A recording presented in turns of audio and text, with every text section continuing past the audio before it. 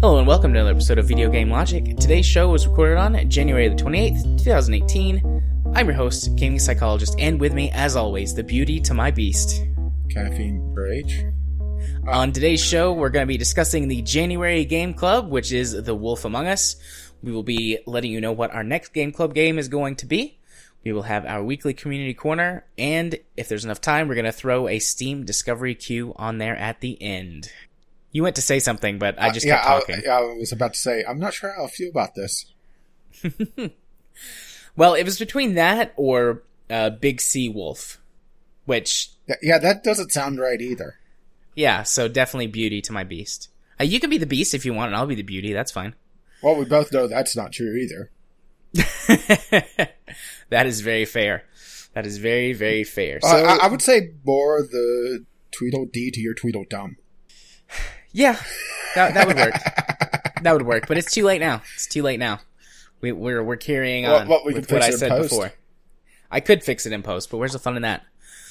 So, listeners, as you may have noticed, we're not doing games we played or any news topics because The Wolf Among Us is it's called a very long game. It's called a big fucking game.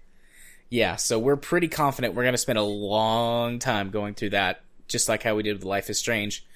And also, you also may notice that today's date is not a Tuesday, but instead a Sunday. And due to reasons, we had to change the recording date. So we'll go ahead and say it now. It was posted on Twitter, and we'll say it again later. Due to the fact that we're having to record a few days early, if you want to still do something for Wolf Among Us and send it in, we'll be sure and play it and talk about it on the show next week so that you can participate. Why would they shameless self-promotion. If you don't have The Wolf Among Us and don't want to buy it, I've recorded my entire playthrough and put it on my YouTube channel. And I tweeted about it a couple of times, and I'll tweet about it again. So if you want to go watch my playthrough and then comment about the game from that, you can do so over at Gaming Psychologist on YouTube. Ding! Or you just go to Gaming with Caffeine Rage and I'll kill you in RimWorld. That works too. Also, ding! I can't promise that all your organs will be buried with you, but I'll try. Yep. So, obviously, we're going to go through the entire game of Wolf Among Us. There will be many spoilers, but we're going to have some general talk that is spoiler-free, or at least as spoiler-free as possible. In the show notes, there will be a time marking when we swap to spoilers, so if you want to go play Wolf Among Us and then come back and listen to it, you won't have any of the main plot or anything spoiled. So, I don't know how long that's going to take us to get there, but we'll get there when we get there. And we're also going to be comparing to another story-heavy game that we've done in the past. Yes, Life is Strange. So, we'll try and be as spoiler-free about Life is Strange 2 during this general discussion, and then later, when we're comparing more specific things, we will also be spoilery about Life is Strange. So, there you go. You ready to get started? Well, why are you asking me that? Because we're recording. Of course I am. Well, yeah, I'm just saying, are you ready to get started talking about Game Club? Oh, alright. And speaking of Game Club, for any listeners who saw Wolf Among Us and thought, hey, I'll go listen to this podcast, what is Game Club, Rage? The Game Club is when we converge our tastes and try to play the same game for once, because we often play completely different things and have very different tastes. And we have an in-depth discussion about the said game at the end of the month. Indeed. And of course, this Game Club game was The Wolf Among Us, a story game, an episodic game by Telltale. Rage, right off the bat, how much experience do you have with what we're going to call modern Telltale? This was my technically third modern Telltale game with a lot of classic and one published game. I actually have a fair amount of Telltale experience. What's the published game? You told it to me earlier. Hector Badge of Carnage, which, I'll be perfectly honest, is not particularly good. Hector Badge of Carnage, okay. Yeah, it's essentially take Family Guy, take away all the random references, and make Peter a cop. That's the easiest way I could describe it. Okay. If it's your type of humor, it's all right. But it just, well, for one, I was having all sorts of technical issues with it to begin with, and it was just not clicking for me if you turn the phrase. Hey-oh. Because it is a point-and-click adventure. It's not the Telltale style of storytelling. The modern Telltale style? Yeah, so it's a little bit different there. Okay. But yeah, it's just, it's very rough, and the humor just wasn't doing it for me, so yeah, I just, left it. And for the modern Telltale, and I'll go into classic Telltale as well, I have The Wolf Among Us, well, obviously. Right. Most of the first season of The Walking Dead, because I gotta be perfectly honest, I did not care for The Walking Dead. Maybe it's just, I'm a gamer, so zombies yawn. Yeah, and I think no interest in The Walking Dead whatsoever. Yeah, I think to be invested in the Walking Dead Telltale game, you have to also be invested in either the comic book or the show. It diverges from both of those and tells its own story. It's a completely separate story, is it? With a couple references, and that's about it. Mostly, yeah, there's a couple references and a couple of cameos. Yeah, it's mostly to prevent spoilers for, well, okay, this is retelling the comic. I know what's going to happen. I don't have to buy this game. It doesn't do that. And the other barn, even though this is kind of skirting the line, Back to the Future. Okay. And you completely forgot about Back to the Future. I did. I actually have Back to the Future, the Telltale Back to the Future on Xbox. It was one of the quote-unquote free games a few months ago, but I haven't played it. I would say it's pretty good. It's definitely for fans of the movie series, especially the entire series and not just the first, because it does callbacks to the other two as well. And it's technically the fourth story, but not really. But also has a pretty weak ending. I won't spoil what it is, but yeah. Gotcha. And then when we go to classic Telltale, I have the Sam & Max series, all of it. The third season on Steam and the first two through Telltale directly. Tales of Monkey Island, which I played the first for the first Monkey Island, the non-Telltale version. I keep meaning to go back and play now that I think about it. The two Puzzle Agent games, which is kind of getting away from point-and-click adventure to begin with a little like point-and-click in there, but mostly a puzzle game. And then Poker Night at the Inventory 1 and 2. Yep. Okay. So a little bit of experience with Telltale. Yeah, for me, for classic Telltale, I've played Sam & Max. I haven't played all of it. I've only played the first Sam & Max. Only the first season. I would say it's kind of a toss-up for me because Season 3 is starting to, get into more modern Telltale. But Season 2, I would say, is the stronger of the, two more hardcore point-and-click adventures. And hardcore and, massive sarcasm quotes. Because if you want to talk hardcore point-and-click, old school Sierra. Yeah. But I played the first Sam & Max. I've played Poker Night at the Inventory 1 and 2. I've played the first Monkey Island. And I think that's it from classic Telltale. I'm not a big fan of the old school point-and-click games. Some of them I enjoy, like I enjoy the Myst series and a few others, but not the biggest fan of a lot of that old point-and-click stuff. Of modern Telltale, I've played The Walking Dead Season 1, 400 Days, which was their sort of mini-sode that ties Walking Dead Season 1 and 2 together. Yeah, I do have 100 Days, I just never played it. I've played Walking Dead Season 2. I've played The Wolf Among Us before, and then obviously again for this. I've played Tales from the Borderlands. I've played their Game of Thrones series, and then the Jurassic Park Telltale game that they did. I think it's just called Jurassic Park the Game. The movie, and then the game. Yeah. And then I have interest in the Guardians of the Galaxy Telltale game because I'm a massive fan of the comics and then also the Marvel Cinematic Universe version. And I'm interested in the Minecraft game, or the Minecraft Telltale game, but I just have never spent money on it because, I don't know, reasons. Because it's Minecraft. I've got a really big history, or a larger history with the more modern Telltale games.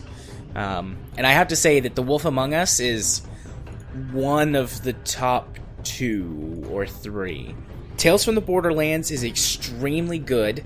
Their art style fits the Borderlands art style anyways, so it looks seamless. And also, the biggest problem with Borderlands, in my view, is that there's not really a good or coherent story. I mean, there's like a basic story and a few fun characters sometimes to get you through. And then there's internet memes. Yeah, but the Tales from the Borderlands series, I mean, that world is ripe for storytelling, and the story that they tell really fits the world. So, excellent storytelling, great theme, and the art style works nicely. And then Wolf Among Us is up there, and I would need to go back and play Tales from the Borderlands again, so they're both recent in my mind to be able to tell you. I really like The Walking Dead as well, Season 1, because I was invested in the show and the comic book, and it was one of the first games that really made me cry. Like, the very end, one of the last choices you have to make at the end of the game made me cry, and I won't spoil that, but I think most people have probably played The Walking Dead Season 1, so I don't think it's like the best, but since it was like my introduction to modern Telltale, it kind of has like a special place in my heart, because it pulled on my heartstrings. Mm-hmm. I've got no interest in their Batman game. I've heard it's fine, but I'm not really a big Batman fan. I've heard it's a technical mess, at least the first season. The second season sounds like it's doing better, but it's still very rough running. Okay. But, yeah, out of all the modern Telltale games, this is one of the top 2. It's between Wolf Among Us and Tales from the Borderlands for me, with what I've played. Well, for me, I would say it's squarely in the top 3. You're including Classic as well? No, I was saying for modern Telltale. I was making a joke. Oh, okay. Well, I knew it was either you were including Classic or you were making a joke. One of the two. I guess wrong. You were wrong. So, yeah, that's our experience with Telltale. Just very generally, you were telling me you had a couple of issues with the game itself. So very generally, what did you think about The Wolf Among Us? Well, I'm not sure if it's just me, but I noticed at least a couple times in every episode there was some sort of oddball animation glitch. It was a lot of blink and you miss it, just animation not quite going seamlessly from one, not canon animation, but sequence to the next. A good example is during episode 2, there was a sequence where Bigby was doing something, and then he quickly snapped to the neutral pose, your traditional, arms stretched straight out, legs together. The T-pose? Yeah, the T-pose, which is typically how 3D balls are built, and how animation is built from. He snapped to that for a split second, and then he went to the next animation. It was one of those blink and you miss it, and then once I saw that, I started noticing pop up several times. I think I saw it in the first episode, but it was one of those I was blinking at the time, so I missed it. Right. But then I just kept seeing it's like, oh, yeah, this is a Telltale game, alright. Yeah, I did not experience that issue. My biggest issue came with load times and occasional freezing, although I'm 99% sure that was because I was also recording the game. I had it installed on my hard drive, my hard disk, initially, but I moved the install file to my SSD, and once I did that, I stopped having that problem. So I'm pretty sure it was just recording. I mean, Telltale Games, the engine that they use is very old and has a lot of problems. They've been using this engine, I'm pretty sure, definitely since The Walking Dead. I think they were using it when they did Jurassic Park as well. I think Sam & Max 3 had this engine. It's just they were still doing point and click at the time. Okay. So it's pretty ancient at this point, and it's just... Yeah, and also some of the QuickTime events, particularly having to hammer Q if you're doing mouse and keyboard, is just an odd button to hit. Yeah. The first time I played through, I did use keyboard and mouse, but when I did play through this time, I remembered how bad it was to try and do some of those QuickTime events, so I used a controller. Yeah, I swapped to controller about episode 3, but even then, there was also this other thing that fucking annoyed me. And this was both on mouse and gamepad, was that the cursor was static in the world, but Big B moved around, so the cursor kept moving around. There was an option that changes Oh, that. there was? I didn't see that then, because I looked at the options, but I didn't see it. Yeah, there's a cursor option that changes the way it behaves. Oh, I actually prefer the cursor to stay static, just because I'm weird about stuff like that, I guess. But there is an option that changes it to where it moves. Oh. Okay, so that was just an option I didn't see, and the default is just dumb. Yeah, the default is that it stays still, but you can change it to where that it moves. I had other issues with the controls, like trying to. I wanted to remap a couple of the buttons, but you can't do that. Well, technically I could, but that's because of how I'm playing it. I would also say another technical qualm is that if I did not have my controller on at start, it would not do a hot swap. I was going to ask, since you use a PlayStation controller, if it did that. I tried it with both the Steam controller and the Xbox controller, or my Xbox controller, and yeah, if you don't have the controller turned on at start, it won't swap over. But the thing is, if the controller is turned on, it will. Yeah, which is good, because otherwise I would have to switch to my trackpad mode on the gamepad, because I did hit it a couple of times and it would swap the things, but yeah. But because I'm using a DualShock 4, I could rebind because I'm running DualShock for Windows. Yeah. And technically the game sees my DualShock as an Xbox 360 controller. Yeah. I could have rebound with the Steam controller if I wanted to, but by that point I was already in like episode 3 before I remembered that I could do that. And I was like, nah, it's fine. I'll just keep playing. I've already gotten used to it anyways. Yeah, we play with odd controllers, don't we? Yeah. The game doesn't seem to care, though, whether or not you hit left trigger or right trigger whenever it tells you to hit a trigger. So, I wanted all the buttons to be on the face buttons, though. Yeah, I noticed that it didn't really seem to care with the triggers, and also it was very generous on just where it picked up if you were moving a reticule. Yeah, which I think that's the right choice to make with these types of games. I never technically failed a quick time. There's a couple that you have to fail for story to progress. But, it's not technically a fail.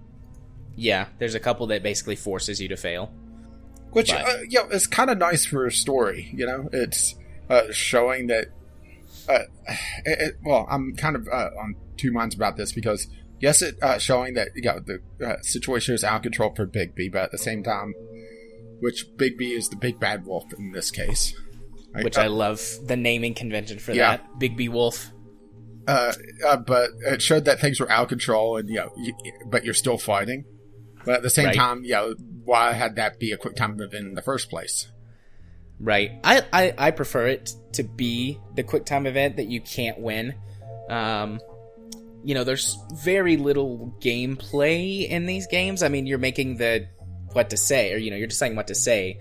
But that's, basically just to choose your own adventure book.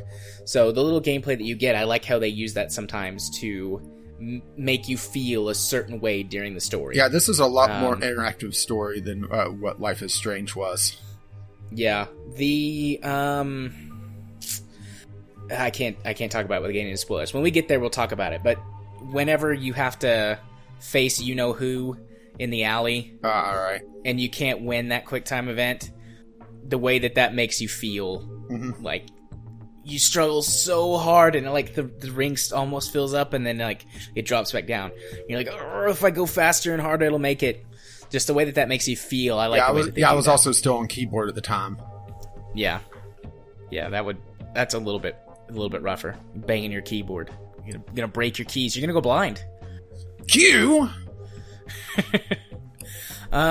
Pretty much. Okay, I did have a Picard moment whenever that first QuickTime came up with Q. It's like, Q.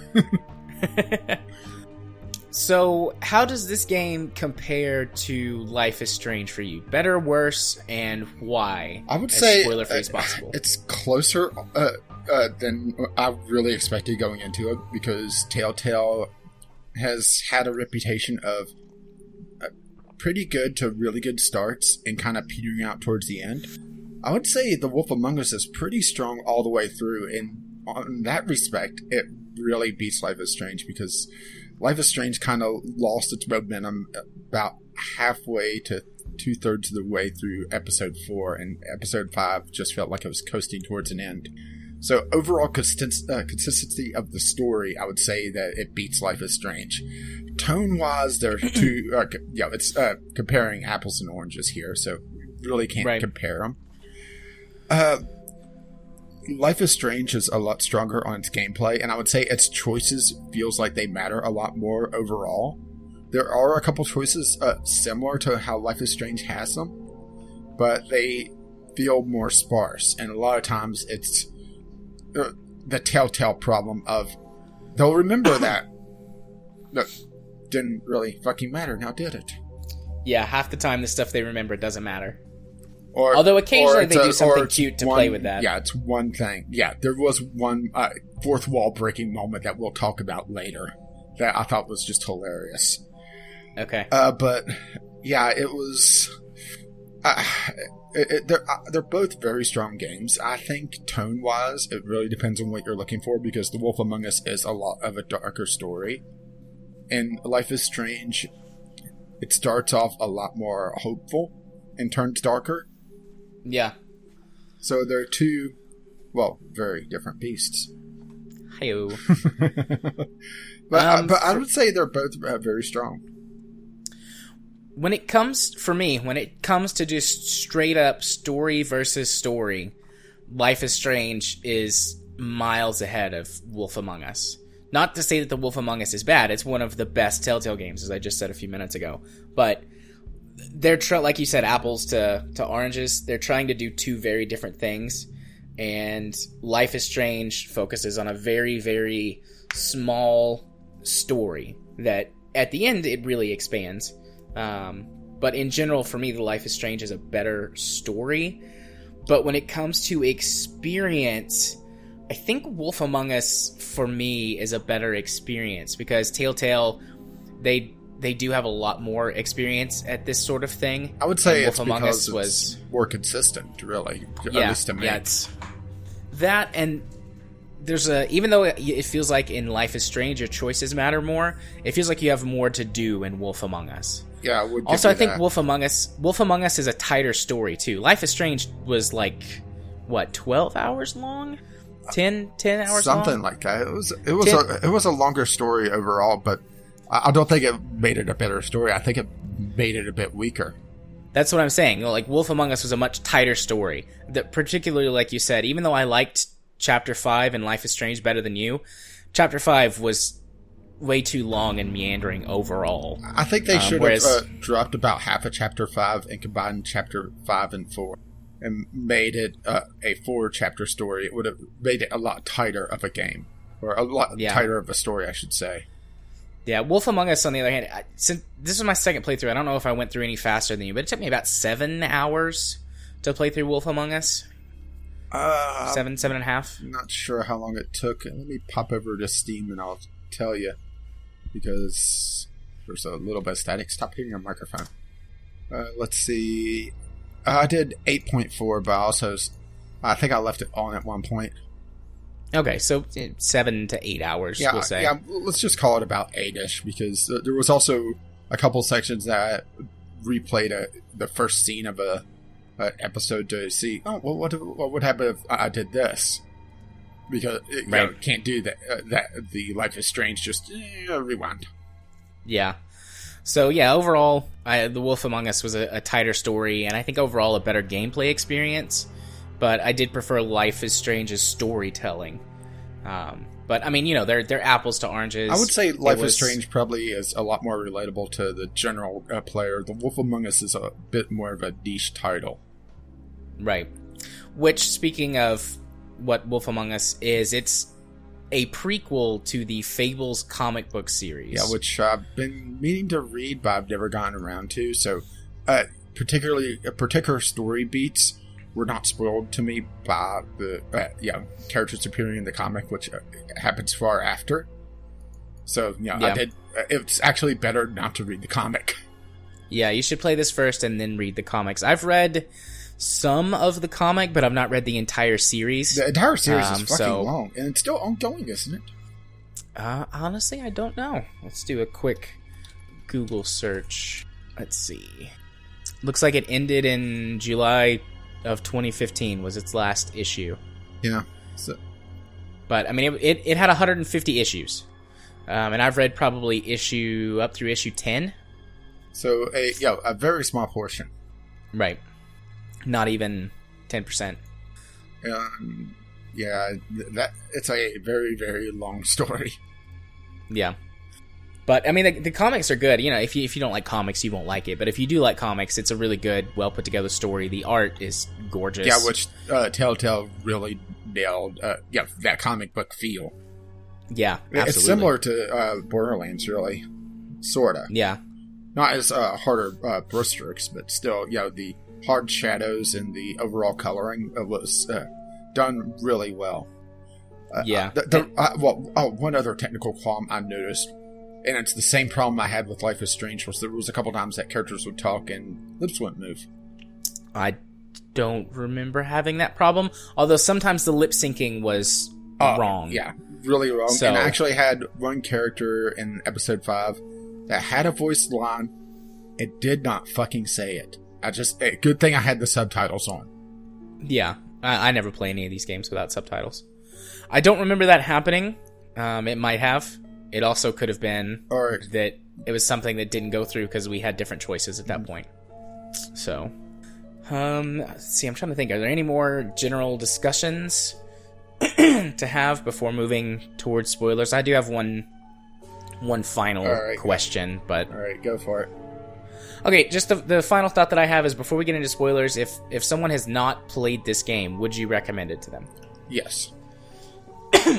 As would I. I would say, well, for me, it's the strongest of the modern Telltales that I played. Yeah. If I had to list my modern Telltales, it would be The Wolf Among Us, Back to the Future, and The Walking Dead. But then again, I didn't really like The Walking Dead. And I'm a fan of the Back to the Future series. Right. Yeah, I also would just give this a solid, hard recommend. The only reason I would say to not play it is if you just generally don't like Telltale games or this style of game. Or you think having fairy tale characters is a bit schlocky. Yeah, I mean, there's lots of room for schlock in this, but there's not really very much schlock. Yeah, there's a little bit here and there, but it's done really well. The characters are kind of, sort of, their fairy tale. This is the Grimm fairy tales, not Disney. Yeah. I mean, hell, Disney would have had a fucking aneurysm with episode 2. Yeah. You know exactly what I'm talking about. I know exactly what you're talking about. And we'll get to exactly. That. But they're mirroring the fairy tales, but then they go off and do their own thing, and they're their own characters. And since they've lived for centuries, in most cases, they have evolved to some degree. Yeah, it's a very pulpy noir type of story. Which made me absolutely love it. I love these type of stories. But I then figured you would. But then again, I listen to old detective radio shows, so if I hated this, there's something wrong. Yeah. So, yeah, I think that's about as far as we can go without starting to spoil things. So, this is the spoiler warning. From here on out, we're going to be going through the story and just speaking our minds. So, hard spoilers after this point. Alright, so, Chapter 1. What was Chapter 1 called? I didn't even grab the episode names. I went and got all of them just because of my YouTube playlist, and it's Wolf Among Us Episode 1, whatever. That's not a very good name. Chapter 1 is called Faith. Faith. Or Episode 1, I should say. Each episode has multiple chapters in it. Yeah, each one has 5 chapters? Yeah, 5 or 6. I think it's 5, and so for 25 chapters overall. And I have to say, maybe I should have done this in the general, but the episodes, they're not short, but they feel a lot shorter than what they all actually are because they're produced so tightly. Yeah. Yeah, it didn't feel like they really drug on at all. And no, there was only one episode that felt like it was longer. I believe it was episode 2 is the one I felt like. Yeah, mostly because went on for a while. Of the cliffhanger from episode 1 having to be resolved. But yeah, I do agree with that. But let's focus on episode 1 first. Sure. So you play as Big B Wolf, the big bad wolf, who is the sheriff of Fabletown. Because, well, why else? Who else would do it, right? Yeah. Since I haven't read the comics, I have no idea why the hell the big bad wolf was put in this as the sheriff, other than people feared him. He strikes a deal with, I believe it's Snow White.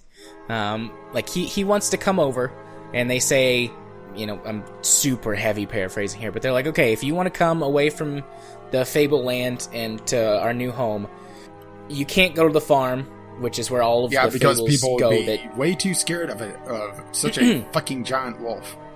Right, and they were like, okay, so if we give you the ability to turn into a human at will, Yeah, then you have to work for us. Yeah, they basically And made he him agrees. a werewolf wolf. Yeah, as you go through the game, there's various stages of his transformation, ultimately ending in him being the big bad wolf. Well, no, which is pretty cool. No, they actually said that they infected him with being a werewolf. Yeah, they... in the Book of Fables. Yeah. As you progress through the game, you're given little extra lore bits about various things. And one of them was that Big B's able to turn into a human because he's been infected with leprosy. So he's essentially a werewolf wolf. Yeah. Or Yeah, that's what I was saying. They gave him the power to... I mean, I didn't go fully into it. It's not... They cut him with some kind of dagger. yeah, that was infected with it. I thought it was interesting. Yeah. But, I mean, basically in the comics, it's, you know, okay, if you're going to come over here, then you have to, you know, we have to have assurances that you're going to be good, and so you'll work for us. And he was the perfect person to be the sheriff, because none of the upper class people, which are the ones who live in The woodland, wanted to do it. So they were like, you can come here, you can live here, but you have to be the sheriff. You get And the he basically shitty was like, small okay. apartment. Yeah. But he agrees, because he doesn't want to get left in Fable World, which... Well, according to something the, bad... Well, actually, according to the Book of Fables, he escaped the Fable World and was basically rampaging around Europe when Snow found him. Yeah. So he did leave the Fable World, and yeah, something bad happened that basically chased every Fable out, but they never say what it is in the game. Yeah, if they say it in the comics, either I don't remember it, or it's not covered in the first 10 issues.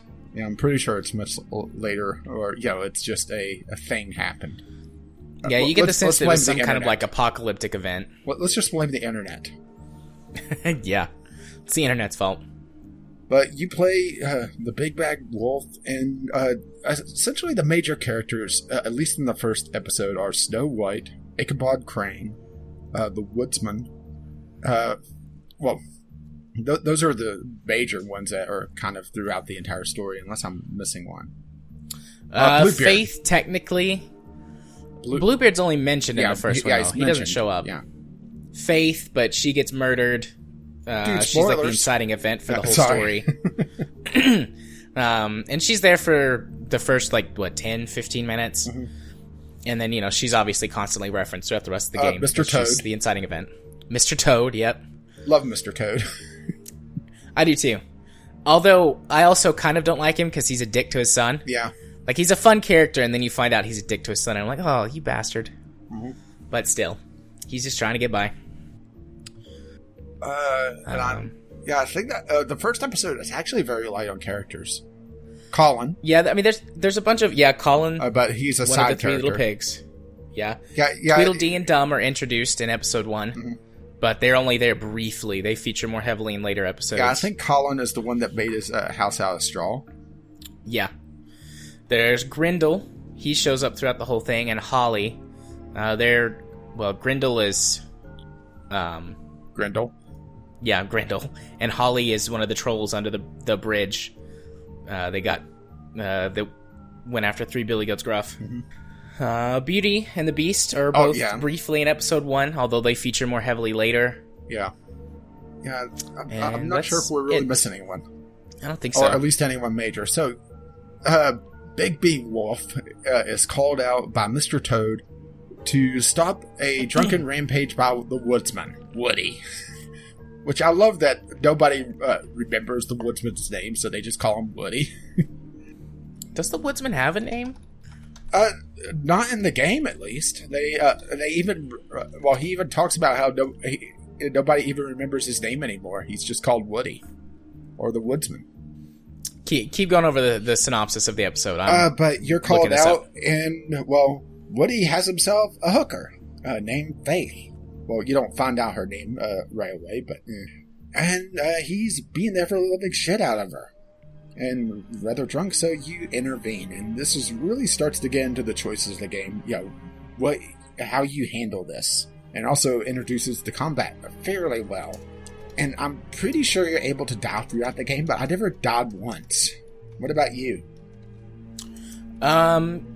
Yes, you can die. I did not die on this playthrough. On my first playthrough, I made a couple of mistakes, particularly fighting Bloody Mary at the end, and she killed me.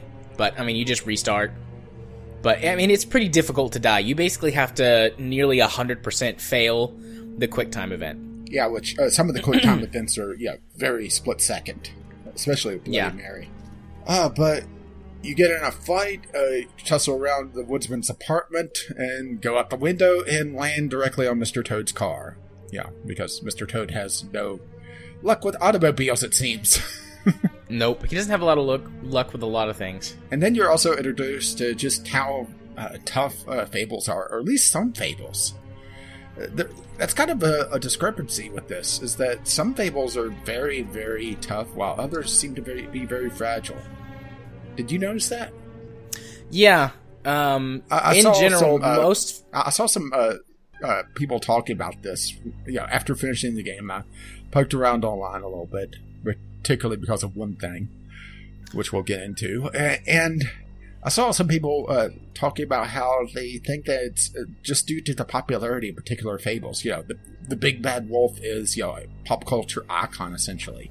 So he'd be very strong, while, other ones wouldn't be as well known.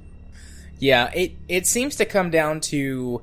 all of them are at least a little bit tougher than normal humans. What's his name? Prince Lawrence? Mm-hmm. He gets stabbed and shot, and he still lives for a while afterwards. And not very often do people live after they've been stabbed and shot. Well, unless you're Rasputin. The ones that are sort of more magical or mystical or have powers of some kind, those seem to be the ones that are much more durable. Hell, the Big Bad Wolf took a fucking beating throughout this game.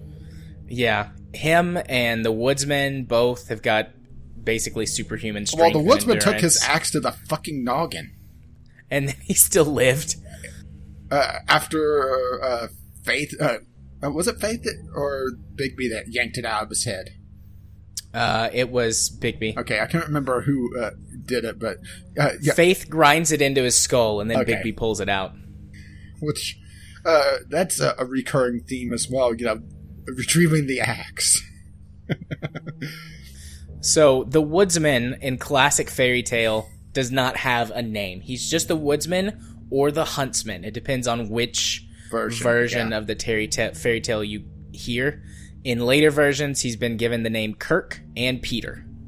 But this is in more modern eras. Yeah, we're talking the Grimm version of the fairy tale, so... Right. Nameless. Yep. Also known as Woody. Woody. I like Woody, though. It's a good name. Yeah, Woody's kind of a sympathetic character, isn't he? Yeah, he starts out a real dick, because he's attacking Faith and drunk and, swearing and calling her lots of names. Did you punch him if he calls her a bitch? Yes. I did, too. How did you play Bigby? Did you play him just sort of like the decisions you think you would make in that situation, or did you try to play character? I tried to play him as the character, trying to be a good guy, but having trouble with it. There was one particular decision in episode 3 that I just did a snap decision on, but that was Bigby also being out of control, and then I played him a lot more straight and narrow because I saw him as, being repentant at that point, trying to, come back from the edge, essentially. I played Bigby as an asshole with a heart of gold. So like, sympathetic characters, he would be really nice to. But everyone else, he was just an asshole. And I fought a lot of people that I probably didn't have to. Granted, there's some choices I made that the options you're given, sometimes they come across... well, it's sort of the L.A. Noire problem of you make a choice, it's like, that's not the tone I would have expected. Yeah. I mean, my Bigby did try and do the right thing in the end, but, you know, he was a bastard about it the whole way through. Unless you were a sympathetic character. So I started out being really an asshole to Woody, but as the story goes and you realize that Woody's just, like, super down on his luck and having a hard time, I started being more nice to him towards the end. But, like, I was consciously aware of all this stuff going into it, just because I was like... The first time I played through, I just made choices based on what I thought was the right thing to do. See, and I was trying to play the character. And this time I made Bigby sort of my own character. I think I was kind of playing him too, but I was definitely being more of an ass than necessary. Anyways, carry on. But you're given the option. This is the first major option of giving Faith what money you have based on, you know, she's going to get in trouble if she doesn't get that $100. And the woodsman doesn't have that much on him. Actually, he has pocket change, and he's been essentially being comped. Yeah, you find that out later, that his regular hooker has been covering for him, because it turns out she likes him. And, first major choice. Did you give Faith the money? Yeah, I gave her the money. Yeah, me too. Of course I did. This was an 84.5% thing that you gave Faith money. Anyway, you part ways. You don't learn Faith's name right away. It's a big mystery throughout a good chunk of the first episode of just who this person is. And you go home to your shitty little apartment in the Woodlands, and there's a line here, that Faith says that you're not as bad as people think you are. Yep. And I kind of remember that. That's going to be important later. Yeah, and I kind of played off that as well. And that's essentially how I played Bigby, and also being called Mr. Wolf by Faith. Anyway, you go home to the smallest apartment in the Woodland, which is in an apartment building in Fabletown. Which Fabletown is this hidden neighborhood in New York City. Think of it as I guess New York City's version of Diagon Alley, if you want to go Harry Potter for this. Yeah. It's essentially not quite exactly that. Yeah, but Diagon Alley is hidden. Yeah, but this is also hidden through magic. Well, if people walk through it, they're kind of confused and just kind of stumble through it, and that's it. Yeah, there has to be something really major that draws the attention of Mundies, which is their word for normal human. Mm-hmm. In order for them to actually be aware of where they are. Yeah, but I wanted to make sort of they're in a daze. The connection there, because it's essentially the same basic idea of a hidden magical community in a major city. Yeah. But anyway, the Woodland is the apartment building that Bigby lives in, that essentially all the elite and big characters live in some degree, with the more important and more politically powerful towards the top in the penthouse. Or penthouses, I should say. But Bigby lives on the second floor in the shitty little apartment. Yep. The smallest, shittiest apartment. And several times they make note to let you know that you're in the shittiest apartment. I don't know why. I didn't find it funny, and it doesn't really come into play at any point. At least not that I'm aware of. Well, there is one point that Bigby's like, oh, I do live in the smallest apartment. Yeah. But I suppose that was the joke. Yeah, it was setting up for a joke in, episode 3. Episode 3. I was just looking at the things, and I'm pretty sure that's episode 3. Anyway, it was setting up that joke, and also really kind of hammering home that Bigby is only on the very margins of being accepted. Yeah. Because the Woodland is essentially, where all the important people live, and everyone else is kind of fending for themselves, and that's really the theme of this game, is sort of a polarizing, if you're not with the in crowd, you're left out on the street, in some cases literally, and have to fend for yourself however you can.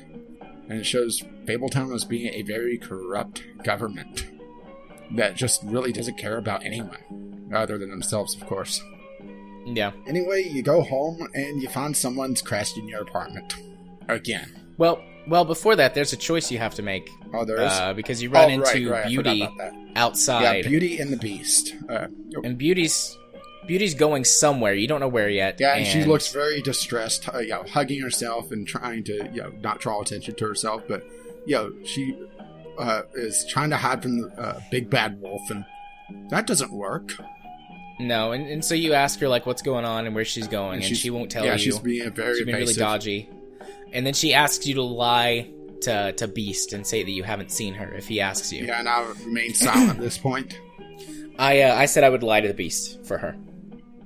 And then when you go inside, when you're going up to your apartment, you run into the Beast, and he asks you where Beauty is, and you have a choice to say something or not.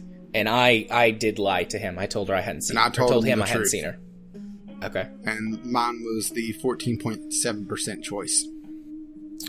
Right. Which honestly didn't really come into play as much as I thought it would. Do you still have to fight Beast in episode 2 if you tell him the truth? Okay. Yeah, so, that doesn't really matter. Yeah, he completely ignores the fact that I was being honest with him. Right. So, yeah. False choice. Yeah. Which is kind of a theme in Telltale games, but, really these sort of story-heavy, almost, not visual novel, but interactive movie games. But then again, there's only so much they could do before choices start to diverge so much that, doesn't really make a lot of sense to produce them. Right. But you go. So, anyways, now you're at your apartment. Yeah, you go up to your little shitty apartment, and you have somebody crashing on your recliner chair. Colin, one of the 3 little pigs. Yep, the pig with the house made out of straw. And boy, does he carry a grudge. Yes, he does.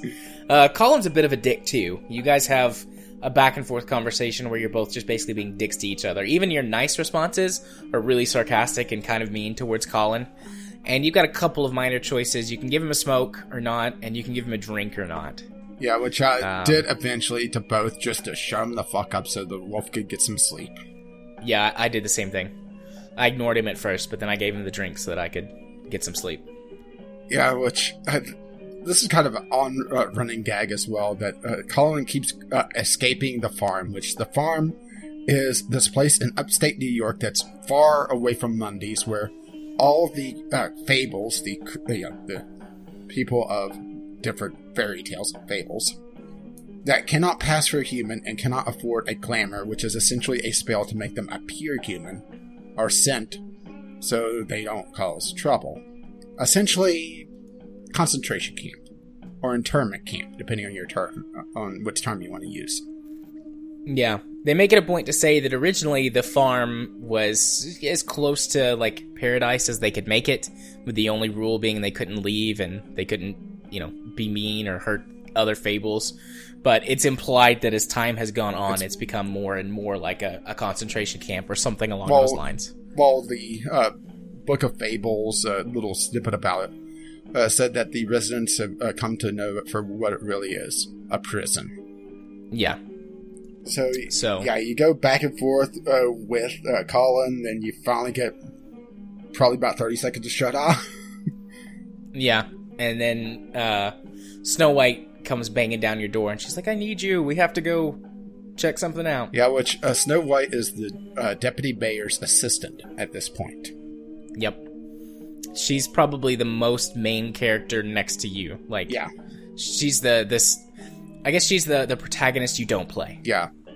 Because her story is pretty intertwined with yours, and she spends at least half of the game with you. Yeah, pretty much. So you go out to the doorstep of the woodland, which, now that I think about it, the security guard, did you wake him or try to talk to him? I never did.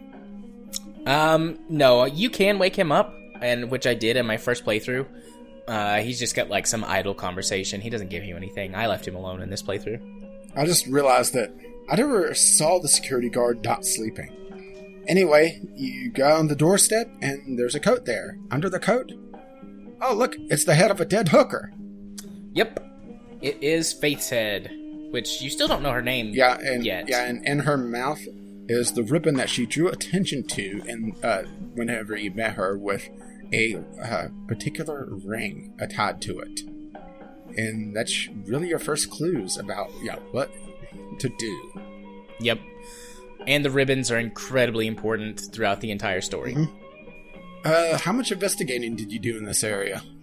I investigated the whole area and got everything. Right. I don't think you actually have to, but I went ahead and did Well, just because I couldn't remember. It becomes a little important to a small revelation at the end. But you sniffing around, because wolf, you find a trail of blood leading to the fence that goes to the alley at the side of the woodland, and some blood at the pointed top of the fence, and a piece of fabric. Yep. And that's really all that's in the area, I believe.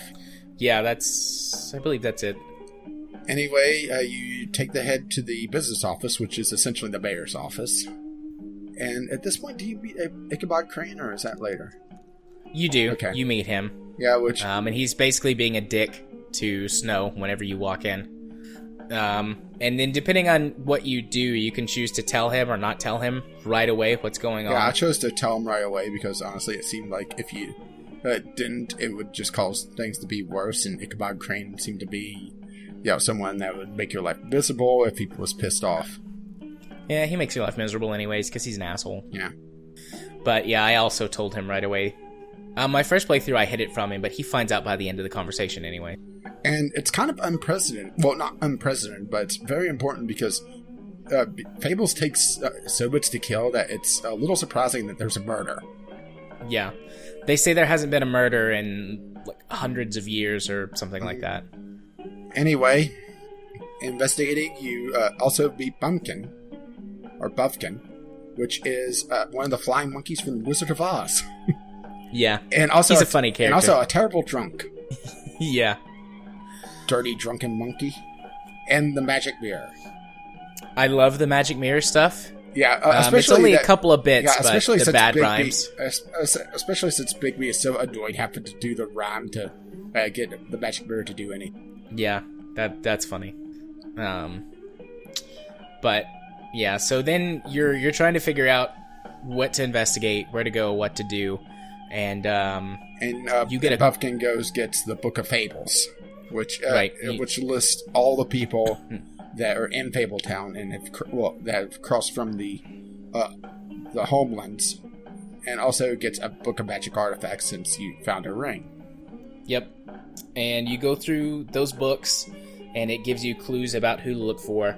Then after you've done that, you go talk to the magic mirror, and he can show you where each of these people are. You cross a couple off the list right away. You find out that her father is dead, so he's obviously not a suspect. Yeah, I love that. Yeah. Okay, well, show me the king. And you see a skeletal hen. Well, that crosses him off the list. Yeah. But you find out that she's married. Faith is. And so you locate where her husband is. Yeah, and then... Well, we should say that the ring is essentially the royal seal of her former kingdom. And Faith is... it's actually a fairy tale that I've never really heard of. The Donkey Girl. Yeah, I wasn't familiar with that outside of this. Well, this is important because it's a story about a beautiful girl who escapes a forced marriage to her father, actually, after her father promises her mother to only marry the most beautiful woman in the land, and turns out it's my daughter. Well, hey, that's my daughter. Yep. So she escapes by slaying the magic donkey who actually shits gold. If I remember the story correctly, that they quickly go over. Yeah, they said that it makes animals shit gold. Which I thought was funny. Yeah, she wraps herself in it to conceal her beauty, and the magic is only broken by someone that can see her inner worth. And she eventually beats the prince of a neighboring kingdom, and they live happily ever after for a while. So, and that story is also very important because there's some things like... Yep. But anyway, you find her name through the ring and eventually find her husband by association, and her husband appears to be shot with a bloody knife at his feet. Yep. So then you're given like your first like big choice of where to go first. Because you also get called that Mr. Toad has something going on, possibly. You hear a lot of fight in the background, but then he says, "Oh, never mind." Essentially, yeah. So you have to choose whether to go to Prince Lawrence's apartment first or Toad's apartment first. Where did you go first? I went to Prince Lawrence because, well, Toad was kind of a dick to me. Yeah, I went to Toad's place first. Well, I went to Prince Lawrence's mostly because his whole, "Oh, never mind." Yeah. It's like, well, that cleared that up. I'll go check that out later. So this is your first choice that makes a difference, because if you don't go to Prince Lawrence's first, he dies. But if you go there first, he doesn't die. Well, actually, that's not entirely true. Oh. Okay, what happens then? Because I've actually never went to Prince Lawrence's first. Okay, this is actually a multi-tiered choice. Because if you go to Prince Lawrence's, there's a chance that you can save him, but you could also still screw it up and he dies. Okay. While you're there, you find out that he tried to shoot himself in the heart because he saw himself as just a burden to Faith, and he knew that Faith was doing some unsavory things to try to make ends meet, because typically the people that fall on the edges of society in Fabletown get into the seedier things, and a lot of this game revolves around prostitution in some form. Well, he knew that he was just being a burden, and Faith had left him already. And he suffers from a lot of depression because of just everything that's happened to him since he had to leave the homelands. So he shoots himself in the heart, or tries to, and actually stabbed himself as well. Yeah. And he missed the heart, and so shot himself in the lung, bled for a while, and passed out for a week. Which honestly shows, which it kind of throws a wrench in the whole, lesser known fables are, more fragile. But then again, this could be popular overseas and we just don't know it because we're dumb Americans. Yeah. Anyway, while you're talking with Prince Lawrence, someone breaks in, you don't know who yet, and starts rummaging around through their things, through Prince Lawrence's things, because Faith had left before. And you told Prince Lawrence just to stay still and play dead, because there's so much blood everywhere. There's a bloody knife. There's a gun, and Prince Lawrence puts the gun beside him, to kind of hide it. And as this is Tweedledee, I want to say, is rummaging around, you see Prince Lawrence slowly raise the gun to his head, and if you don't jump out before he fires, Prince Lawrence is dead. Even if you go there first. Okay. So it's a multi-tiered choice on saving Prince Lawrence. Anyway, you jump out, try to grab Tweedledee. You have this long chase sequence.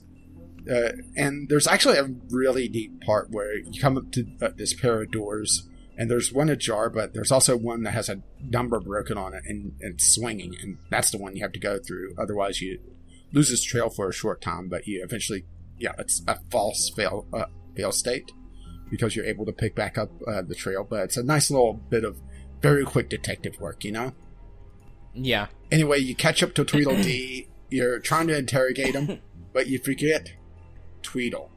Oh, shit, there's two of them. And you get jumped. Yep. Tweedledum knocks you out, and then you wake up and Snow's there. And she's like, what are you doing? Yeah, and this chase happens regardless of whether you get there first or not, because if you go to Prince Lawrence's second, it's Tweedledee that's hiding in the closet.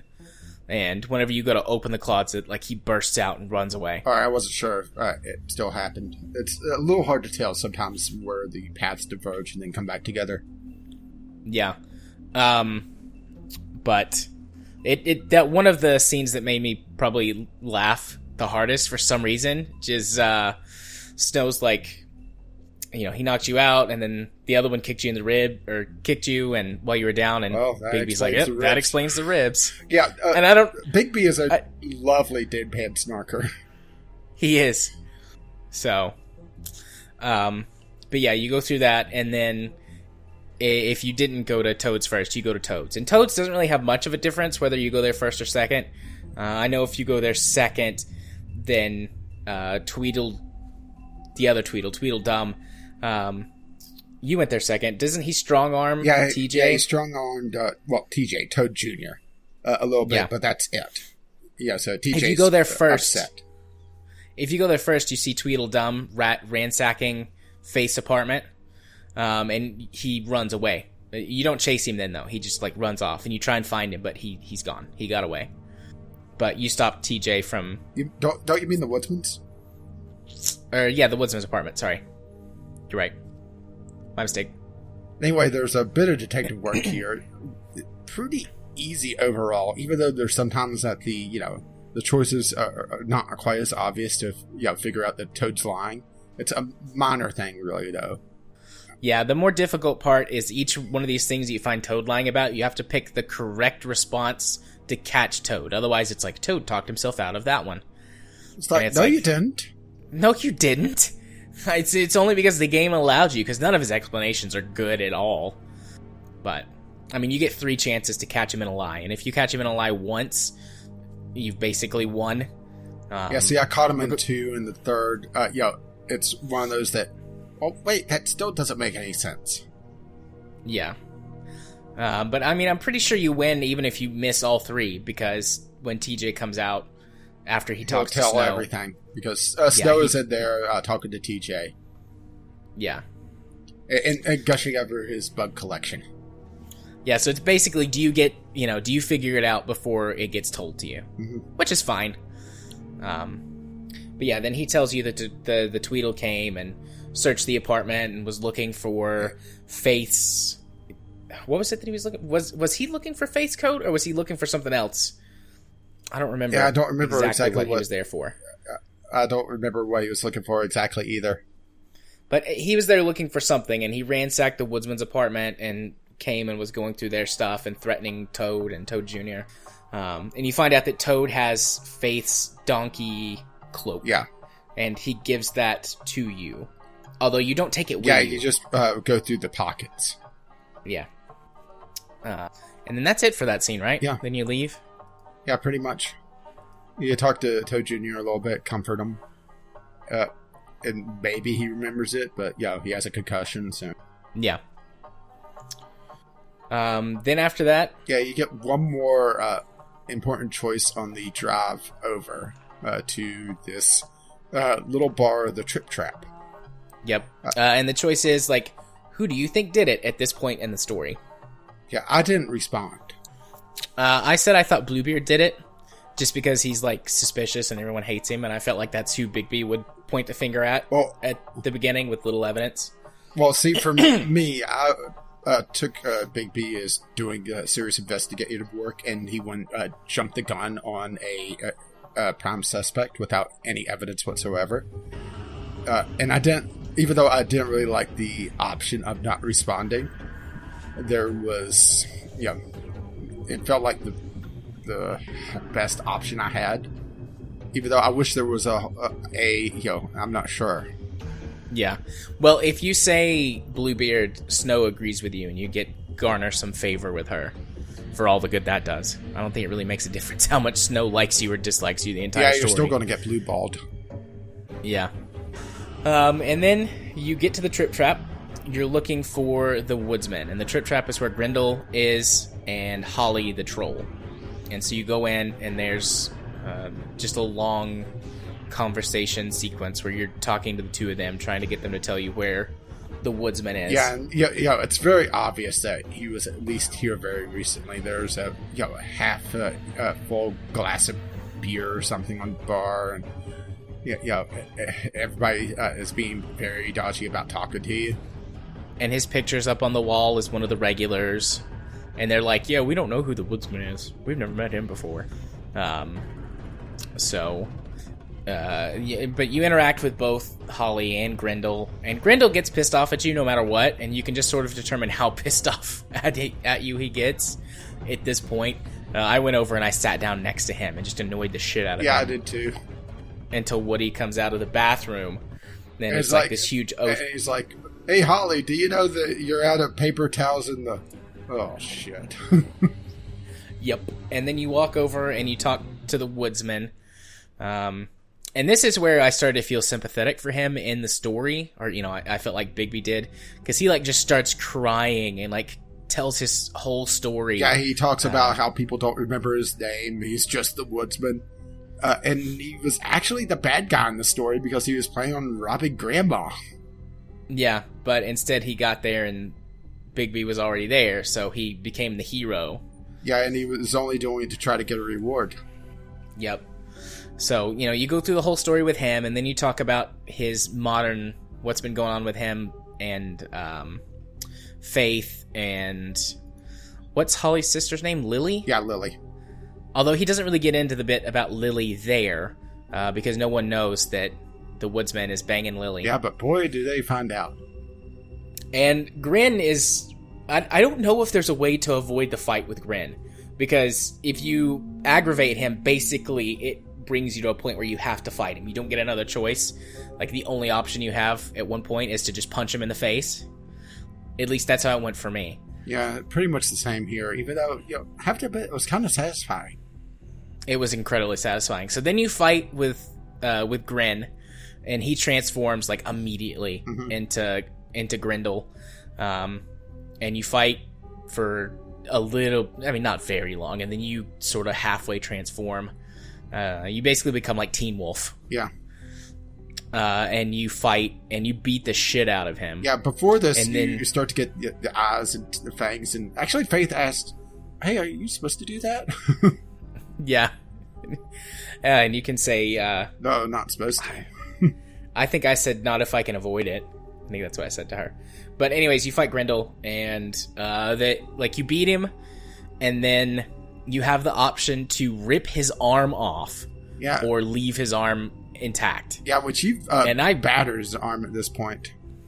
Yeah, I ripped his fucking arm off. I didn't, but I think it also made a lot of my interactions with them later easier. Yeah, he really, really carries a grudge if you pull his arm off, which I can't believe him, or I can't blame him, but my sort of like asshole Bigby is like, I need to make sure that this is never a problem ever again, and so I ripped his arm off. Did you at least beat him with it? Yeah, I did. Oh. Anyway, throughout the fight, the woodsman's kind of backing up, and Tweedle D, down one of them, comes in the bar, and you have your final choice of the episode: who to arrest. Because they both start to bolt, and you're looking, and you're do this, and yeah, but it gives you some time to decide which one you're going to do. Yeah, they're doing a slow motion thing, and it's like, okay, who are you going to go after? Yeah, and I arrested Woody. Yeah, I went after the woodsman. My main thing, even though the Tweedle was covered in blood at the time, I looked at it as he already escaped once. He's just going to lead me into another trap, most likely. Turns out he wouldn't, but just grabbed Woody because he's the easier mark, and get some info out of him, most likely. And you're starting to take him back to the business office, and Woody's pissed about this because what you arrested me for? The other guy was covered in blood. Yeah, and there's policemen all around the woodland. So you chain Woody to the light post, come up to the doorstop, and there's Snow's head, same as Faith's. Yep. And episode ends. Yep. That is the end of episode 1. Anything? We went through it pretty thoroughly, but anything that we missed that you want to talk about? A choice you made about something else, or are we good to move to episode 2? I think we're pretty good to move on to episode 2. I think it's a good establishment of the world overall. Between it and the Book of Fables, just the little snippets of lore throughout the game, which, granted, I wish they introduced it in the game a little bit better. Yeah. It gives a good background on exactly what's going on, for the most part. Granted, you don't unlock everything unless you make particular choices. So I would say that I have probably about a dozen left, or no, probably not quite a dozen, but somewhere in that ballpark that I didn't unlock because I didn't make particular choices or I didn't examine the right thing at the right time. Let's see. Which is I've got a bit annoying. I've got almost everything in 2 playthroughs. Obviously, there were a few things that I didn't get, but I went back and I checked, and there was only like 3 or 4 things I was missing. So I had 2 fairly different playthroughs, apparently. I don't remember tons about my first playthrough, just like the major decisions. Granted, and occasionally like failing. Most of it's probably not major story stuff. They probably had it where all the really important stuff is on the main story anyway, but it would have been nice to have all the extra content go throughout. Yeah. Alright. Episode 2? Yep, episode 2. Alright, episode 2 is titled Smoke and Mirrors. So, episode 2, like its little splash, picks up right at the end of episode 1. Where you see the head, but then I think it plays the intro or it cuts to black, and then you're in a police office. Because an NYPD police office. Yeah, because you crossed the police line to get there. Yep, and there's a detective that's questioning you, and she's never seen again unless you go through Tweedledee and Tweedledom's filing cabinet. And for some reason, there's a file on her, but she literally never comes up again in the story. Yeah, supposedly she was going to be a bigger arc, but they just dropped it, which probably is for the best because this is a pretty tight game. I think it would have added some unnecessary stuff unless they had a very different storyline in mind because, yeah. Or this could come up in season 2, you know? Yeah. But she's interrogating you, and you have the option to... I mean, you can't answer any of her questions, like really answer them. You can, just be silent. You can be sarcastic, or you can be like a dick to her. I just smoked. Like that was one of the options. Is just to smoke, and like I just smoked every question she asked. I think I was sarcastic with her one time. But then Ichabod Crane comes in, and he's got a spell that is going to give them all 24 hours, or they forget the last 24 hours and go into like a forced sleep for a little while so that you can escape without having to reveal anything to the Mundys. And then you're on a car ride back to the woodland with Ichabod Crane. And he's talking a lot about what's going on, and you have an opportunity to either like accuse him of not caring and being like a dick and an asshole and stuff. You can sympathize with him, or you can basically just sit quietly through the whole car ride. And I was somewhere between indifferent and sympathetic. Yeah, it's called what I did sympathetic, even though it was it felt more like it was Bigby talking about how he's going to miss her than anything else. Yeah, that was what I did. I didn't sympathize with him, but I felt like Bigby in this situation wouldn't be being like railing on Ichabod, just because, I mean, Bigby's got a crush on Snow White, so he's really sad about her. Yeah, blue ball Bigby. Dead. Yep. But so anyways, then you get back to the woodland, and Bluebeard is interrogating whoever it is that you arrested. For us, it was a woodsman, but it could be Tweedledee as well. And you show up and you take over the interrogation from Bluebeard. And Bluebeard is basically torturing him. Like, it's implied that he's torturing him. You don't really get to see very much of that. Unless, I guess, maybe you could, like, give the interrogation back over. Because there's times when Bluebeard tries to take back over. But, I mean, obviously, Bigby's not I told him have to any fuck of that. correctly and completely off.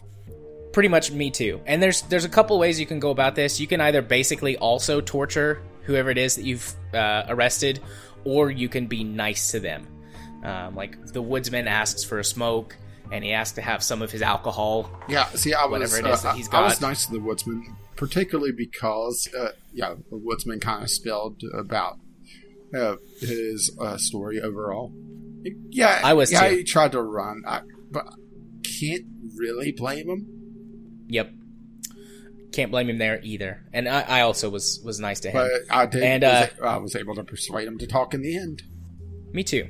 And then things start to get out of hand because Bluebeard thinks that you're doing a shit job, and I punched that asshole right in the face. Oh yeah, it felt good. And started to fight him. Yeah, I hated Bluebeard. But I started to fight him, and then lo and behold, Snow White shows up, and everyone's like, "Oh my God, you're not dead! What the hell's going on?" But to be fair, if you read the comics, you would know Snow White wouldn't be dead because she's a major character in the comics. Yeah. But see, I hadn't read it. But I was expecting another head when all the cops were around, and I was expecting, okay, female characters we have in this game. All right, well, Snow White pretty much because, yeah.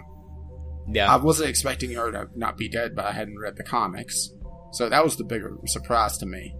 But yeah, not as much because I wasn't spoiled on it, but yeah, it felt like something is off here.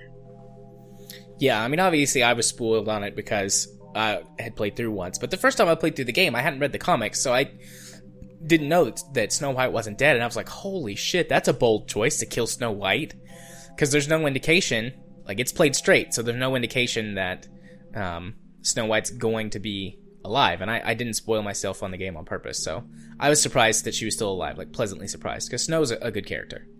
But anyway, she shows up and is like, what's going on here? Like, she's upset that you were, she treats it like you were torturing Woody, whether or not you specifically were. Well, to be fair, she comes in and does see Woody bloodied. That's true. And she knows that Bigby does have a tendency to go overboard a little bit. Yeah. And, well, Bluebeard's there, and, he's an asshole, so. Yeah, nobody likes Bluebeard, though. Except Bluebeard. Except maybe Ichabod Crane? I don't think we ever find out whether or not he likes Bluebeard. He likes Bluebeard's money. Yeah. But so, she reveals that you have a body. TJ found the body in the river, or the lake, and reported it, and they brought the body in. And you talk to TJ about it, and you can push him hard, you can be kind to him. Yeah, I was kind to him. I was too. It doesn't... I actually examined the... You can examine the body first, or you can talk to TJ first. I examined the body first. Yeah, that seemed to be the better option. Or, the more realistic option, not to, just talk to TJ first, examine the body, then, if there's questions that pop up, gotta talk to TJ again. Yep, exactly. Plus, I mean, that would be, that's traumatic for a child, so you don't want to push him too hard. Talking to him twice might be a bad idea. That's almost like you're a shrink or something. Almost. I don't even know if you could talk him twice, because after you finish I guess you could, because when you finish talking to him, you can tell him that they have to stay, or you can let them go. Mm-hmm. But since I'd already examined the body, I just went ahead and let them leave. When you're examining the body, though, you find, among other things, you find another ribbon. Mm-hmm. You find a flower, which is important a little bit later on. Yeah, which, there's an option that you may not be able to find the flower, because you have to pry the rigor mortis hand open. And Snow looks a little creeped out. Granted, she does still look like Snow at this point. Yeah, she does still look like Snow at this point. Then you also find a glamour tube, which are these little, just these little sort of puzzle boxes that have glamour inside of them. Yeah, which the glamour is, in this case, a lock of Snow White's hair and a photo of Snow White torn in half, which it was one of the last photos that she had, or it was the last photo she had with her sister Red Rose. Yes, I think so. Even though Red Rose never shows up in this game. No, Red Rose is in the comics. Yeah, and I imagine, may show up in Season 2. Yeah. So, you discover all that stuff. Then you recognize that the glamour is like a cheap knockoff. It's not as good as the ones that you get officially. So then that brings up, like, oh no, someone's making... Yeah, black market glamour. Essentially black market glamour. But to be fair, Bufkin does... point out, technically there is no law against it. Correct. So then... and you also find this weird symbol that was on the body while it was still glamored. They are a little puzzled by that, because it should have been concealed, but they're thinking that maybe it was put on the body after, or it wasn't part of the glamour. It was a memento of some sort. Right. Oh, no, that was a pen or a pendant. Which that is... and they also find track marks on the legs. Yeah, showing that she was using drugs. Mm-hmm. But then the glamour wears off while they're examining the body, and you find out that it's a troll. Whenever you open up the glamour tube. Right. And you see that it's a troll, And I forget who it is that identifies her as Lily. There's a couple options. You could identify her based on the tattoos on the body, or I think Snow eventually makes the connection that, wait a minute, there's a troll missing. I think Snow was the one who figured it out with me, because I definitely don't remember getting it from examining the tattoos. For me, I said must be Holly's sister, and I got it from the tattoos. So then Ichabod Crane shows up, and he's basically like, "What the fuck? 2 murders is going on in as many days?" Yeah, and then he doesn't really yell at you. He just is kind of a dick to you, and then tells you need to find out more information and go find it out. So then you go, and if you haven't talked to TJ, you can go talk to TJ, and he basically just confirms the story and tells you a few extra details to help you piece together in your mind what's going on, so that you can start figuring it out before the characters do, and then you send them on their way. And then you go to leave, and you get another choice. Snow wants to go with you, and Ichabod Crane is like, "No, she can't do that. It's too dangerous." And you can choose to say that Snow can't go. You can tell her to make her own, like, she's a big girl, she can make her own decisions. And I can't remember what the third choice was. There's a third choice, though. Probably be quiet, because that's a lot of times the third choice. Okay. But yeah, I let Snow make her own decision. Yeah, I let her make her own decision as well, and it counted as let Snow come with me, which is 91.9% chance. Well, not chance, but, people playing this. One of the more popular choices. Yep. So that after that, then you guys leave. Let's see, where is it that you go? You go back to the Trip Trap. Yep. You were going to go tell Holly. Yep, you go tell Holly what happens. And if you pull Grin's arm off, he is very much like, "Get the fuck out of this bar. I hate you. I never want to see you again." See, because I didn't disarm him. Hi-oh. I was able to talk my way in pretty easily, actually. Yeah. Also, there's a new character in there, Jack. Is it from Jack and the Beanstalk, Jack? Let's see. I'm on the wiki. I think he's little Jack Horner. Nope, it's Jack from Jack and the Beanstalk. I can't remember which Jack it is, because there's a few of them. But Jack is a pretty big dick who kind of antagonizes everybody. And there's a couple ways you can choose to respond to him. Given that I was already in trouble with Grin, I kind of just let everything that he said slide. But you can be a dick to him and kick him out of the bar yourself. Although Holly eventually kicks him out. I threw Jack out of the bar, and it felt good. And that, I think, also got me props with the bar. Yeah, I let him stay until Holly told him to get the fuck out. Yeah, I think towards the end they were about to put my photo up on the bar. Nice. Were they actually about to do that, or are you just saying that? No, I'm just saying that, but they pretty much liked me. Yeah, they don't... After this, like, if you're really nice and gentle with Holly and allow Snow to help, they are at least pretty neutral with you by the end if you've ripped Grin's arm off, because that really puts you in a bad way with them. Like, if you continue to be really scary and an asshole, they're afraid of you and will basically do whatever you say because they're worried about getting killed. Mm-hmm. I did that on my first playthrough. I just kept going with that because I pulled Grin's arm off in my first playthrough too. But I'm sensing a theme. Otherwise, you can just be nice to them, and they're basically neutral with you at this point if you're nice to them. One choice that it's not listed here, but did you tell Holly about Woody and Lily? No, I didn't. I did. Oh boy. It honestly doesn't make much of a difference. Yeah, they find out anyway, and Woody isn't there at the time to defend himself. Right. Because Woody's still a little arrested at this point. Yeah. Yeah, she finds out naturally throughout the course of things, going through Lily's stuff later. Yeah. And it doesn't really make an impact either way. After that, though, Holly lets you know that Lily was a prostitute at the Pudding and Pie, which is a nightclub in Fabletown. Yeah, by Georgie Porgy. Yep. And you go there. Well, you also have a minor choice here of what to do with the body, which does play out a little bit. Oh, okay. I promised Holly that they could do the proper funeral. Yeah, I did too.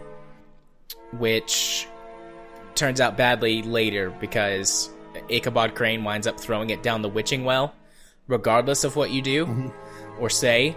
So she's really pissed at you if you promised her the body. But in my playthrough, I told her that I tried, and Ichabod had already done it, and she accepted that and was nice to me again.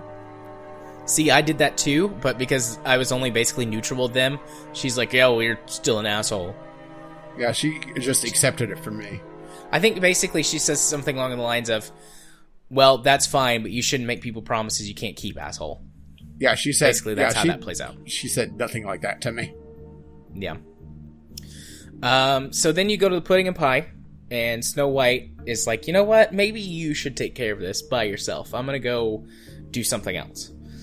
And so she leaves, and you go into the pudding and pie, look, and tits. meet... Yeah. The breasts are exposed for our pleasure. Yeah, she's... I completely... Yeah, I did not expect to see that. Yeah, she's very topless. There's nips and everything. For several minutes, you keep seeing this. Yeah, well, when you walk in, even the art on the walls has it, so... Yeah, but when you walk in, you can just stand there for a minute and watch her dance. It's a stripper. I don't know if she's auditioning or if she's practicing for Georgie. But I mean, you can watch her tits exposed for several minutes because basically that plays on a loop until you go interact with them. Yeah, essentially just in a thong, isn't she? Yeah, she's just wearing a thong. And then multiple times throughout that conversation, like, the camera angle will allow you to see her just fully exposed. Yeah, Disney would have had an aneurysm at this point. On the one hand, I mean, like, I don't have a problem with it. Yeah, I don't either. It's just, it was... It fits the scene, and it fits the tone, but it's just like, wow, this is surprising. Yeah. Yeah, especially for a Telltale game. Granted, they did do Game of Thrones, so I imagine there's probably tits in that. Yeah, there's a lot of stuff in Game of Thrones. Maybe they were practicing for Game of Thrones. It's like, okay, we need to warm up our tits, Yeah. Yeah, we can't have pokies here. But, so anyways, you have this conversation with Georgie, trying to get information out of him. And there's multiple ways you can approach it. You can be an ass to him. You can assault him. You eventually just go around the club and threaten various parts of it. I did hit a few things. Yeah. I actually didn't destroy anything this time. The first time I played through, I destroyed the whole club. And the second time, I was like, I wonder if it plays out any differently if you don't destroy the club. Well, see, I flipped the keg, which revealed the floor safe, which he plays off that. Yeah, well, it was here when we got here, which Bigby could have ripped that fucking thing open and been done with this. Yeah, even if you choose not to like throw the keg, you still like sort of kick it back with your foot, like you're gonna kick it over, and then you see the floor safe that way, and then Bigby just moves it out of the way if you choose not to destroy the keg. But eventually, you convince him, let's say, to get the key and open the safe and give you the book that has all of the records of the customers. Because Clever Hans, the bouncer, who actually really wants to dance. I imagine you would love Clever Hans. Clever Hans is incredibly attractive. He's not very clever. And whenever Georgie says, well, I don't know what they do. They essentially freelance. George and Clever Hans is like, but what about your book? It's like, book? Yeah, what about your book? Yeah. So you look in the book, and it's full of fake names. Mr. Smiths and Mr. Johns and Mr. Johnson. Wink, wink, nudge, nudge. Oh, my. And, you're like, who's Mr. Smith? And Georgie's like, I don't know. The book's full of Mr. Smiths. And you're like, all right, good point. But then you talk to... Well, you also see, there's also a list of numbers. Yeah. Which you don't exactly know what those are. And then you see that the girls' dressing room is open. And there was a girl peeking around the corner looking at you. Right. So you go in the girls' dressing room and you can explore around. And you can find some more evidence about Faith and stuff in there. But the main draw in that room is Nerissa, who is the Little Mermaid. Mm-hmm. Or she says she's the Little Mermaid. Yeah, she is the Little Mermaid. And this is the not happily ever after Disney version. and she has real legs. In the original version, her legs were painful. The Book of Fables says that it's essentially the equivalent of walking on sharp glass. Yep. So anyways, you speak to her and ask her these questions, and she keeps sealed. repeating that's the phrase that goes along with the ribbons, which this is the first time you've heard this, because if you ask the magic mirror about Faith, even though you don't know her name at the time, the magic mirror says, "My lips are sealed," and can't show her anything, which is weird. And that has to do with the ribbons. You find that out you're pretty, I think you could figure it out pretty quickly. Well, you know that there's a spell that's keeping them quiet, but you don't know what it's attached to yet. Right, but you found out later that it's the ribbons that prevents them from being able to say certain things and do certain things. Even though you could probably guess it's at least associated with the ribbons based on Faith drawing attention to it. Yeah. But anyway, so she figures out a way to tell you where to go to find out what's going on. Yeah, she grabs her own money and pretends that her and Bigby are about to have a fun evening, and hands him a key to a room of a sleazy motel a few doors down, or a few blocks down, nearby. Yeah. And as you're going down the street, you see cops coming out of there and with hookers that having a grand old time. And when you go in, oh look, it's Beauty. Yep. And you have a little conversation with her, and she's she's not hooking, but she's working the front desk, trying to feel somewhat clean about it. Yep. Then she takes you upstairs, and she's got a master key to all the rooms. And you can look in the rooms, and you can look in 204, which is the key that you have, and there's nothing in there. There's a room where there's two people banging, which you can go in, but they're like, "Hey, what the fuck are you doing? Get out of here!" Do you see anything? So you just leave. I didn't even go in there. No. If you kick down the door, you can see two people, but you can't really make out who they are, and they're like, "What the fuck?" And if you just open the door gently, they yell, "Who's that coming in?" And you're like, "Sorry." I know that you're able to sit there and listen for a while. Yeah. And boy, are they energetic. They're definitely going at it. There's two other rooms you can look in, which both of them are empty, and Beauty gets pissed off at you if you keep opening all the doors. Then you go to open the actual room you need to get into, which is 207, and her key doesn't open the door. She's supposed to have a master key. Yeah, she's a little confused because it doesn't open. It's not opening, and she doesn't understand. Yeah. And then Beast shows up. And boy, is he pissed. And he's really upset. And also slightly drunk. He thinks that you and Beauty are having an affair. Well, to be fair, Beauty isn't wrong. That's true. But he thinks that you and Beauty are having an affair. And this happens regardless of if you were honest with him or not. Because it completely ignores the fact that you told him the truth. And he still thinks that, you're doing something behind his back. Yeah. So then you get into a fight with him, which ultimately knocks down the door to the room. Now, before we get to that, there's a choice that for some reason it thinks is important. But did you keep punching Beast while he was down? No, I didn't. Or did you not hit him anymore? Okay, I didn't. During that fight, though, you totally gouge out his eyes. Well, 100% you gouged out his eyes, but his eyes are fine. Well, to be fair, Fables do take a hell of a beating. And that's not the first time you grab eyes. That's true. And that's not the last. Or grab ass. But then you break down the door and you reveal a murder scene. A murder scene. The bed is covered in blood. There's flowers everywhere, which are the same flowers that you found if you pried open Lily's hand. And there's an orgy of evidence in this room. Then it cuts to Ichabod Crane, and he's watching you on the magic mirror. No. It doesn't do that immediately. It doesn't? You have to investigate. Oh, I thought the investigation was at the start of the next episode. No. The investigation is here. I think. Let's see. Let me quickly glance at the synopsis, because I'm doing all this from memory. I didn't take any notes. Because if memory serves, it ends with Bigby finding the photos, and then Ichabod's watching them. And that's you're right. I just glanced at the synopsis at the end of the investigation, because you're going through this and you find a storybook of the Mundy version of Snow White. Right. With So, the yeah, dress, you're right. the apple, the whole 9 yards. Yeah, it's the end of episode 2 where you do the investigation. I just got that mixed up in my mind because episode 3 does pick right back up with you in the murder room. Well, So I just got that mixed up in my mind. yeah.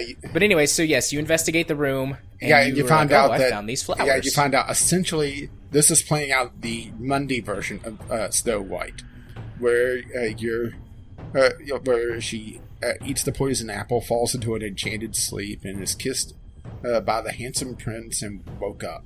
And you find this.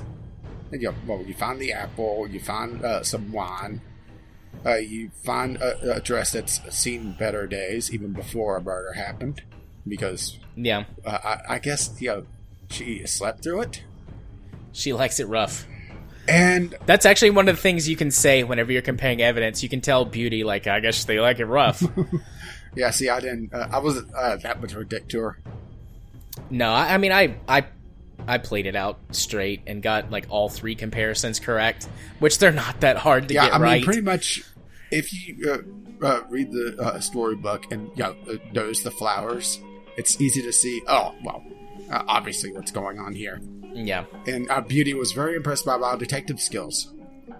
Yes, she was impressed by my detective skills as well, despite the fact that it didn't really take very much detectiving to figure out exactly what happened. Dr. Watson could have figured this one out. So then, once you've done that, after you find the dress, you see some package of photos on the ground, and you open it up, and the very last photo is the enchanted, sleeped Snow White, in massive sarcasm quotes, and Ichabod Crane. And Ichabod Crane's watching the magic mirror. He finds out, oh shit, Bigby knows, smashes it, and runs off. Yep, he uses the magic lamp from Aladdin to smash the magic mirror. Yeah, which Bigby at one point says, well, once the genie's freed, I guess it's just pretty much a standard lamp. Rubs it anyway, though. Yeah, which is extra sad because now Robin Williams is no longer with us. Yeah. And when this game was both made and the last time I played it, he was. So like I chuckled at it the first time, and then this time playing through it, I went, well, genie's been freed. The genie's out of the bottle. And then that's the end of the episode. Anything to add? Well, because it had to resolve the first cliffhanger, and the interrogation lasted a bit long. It did feel like this one dragged on, like you said. Yeah, episode 2 felt the longest. I don't actually think it was the longest episode. Let me go look at my Wolf Among Us playlist, actually, and that'll give me a rough idea of how long that they were. Well, episode 4 is only showing 4 major choices. Maybe I missed one copying them. But it has the fewest choices by 1. Actually, episode 1 is the longest in terms of time-wise to play, and then episode 2 is pretty much right on track with the rest of them at about an hour and 25 minutes for me. Because it has that aha got you moment, maybe it just felt longer, you know? I mean, it felt longer. I would have bet money before I went and double-checked the times that episode 2 was the longest. But it just feels long. But anyways, yeah. I don't think I have anything else to add. Although, before we get to episode 3, I need to take a short break, if that's okay with you. Alrighty. Okay. And we're back from a short break to dive into episode 3, which is titled A Crooked Mile. Do you want to take this one since I did the last one, or do you want me to go through this one as well? I'm trying to remember. We pretty much immediately go after Snow, which is she's delivering the eulogy at Lily's funeral. Right, so you run downstairs, and Beast is there, and he's like, what's going on? That was a dead body, and basically I told Beast to fuck off. Well, there's no body, but yeah, there's blood everywhere. Yeah, it's whatever. And I basically was like, Beast, I don't have time for this now. Fuck off. And Beauty tells you that they were going to do, I think it's Beauty, tells you that they were going to do the funeral. And so you go to the funeral to go find Snow and make sure that she's okay, because you're worried that Ichabod was the one who committed the murder of Faith, which you find out later he didn't, but I mean, like, right off the bat, like, it seems pretty obvious. You're wondering about Lily at this point, because, this is also a little bit fresher, and... sorry, Lily, not Faith. My bad. I said the wrong name. Yeah, you're not sure. You think they may have killed her, but at the same time, I was having doubts about Ichabod pretty much from the start, because why? Yeah. just a pure lack of motive. Because yes, he's a fucking creep and has fuck fantasies about Snow White, but to be fair, Bigby's not too far behind. Yeah. Obviously, this time I knew who it was and wasn't. But even the first time I played through, I was like, I don't feel like this is Crane. Maybe I thought he was a creep and wanted to bring him in for other things, but yeah, I was thinking the first time I played through, like, somehow maybe Bluebeard, just because of the way they talk about him.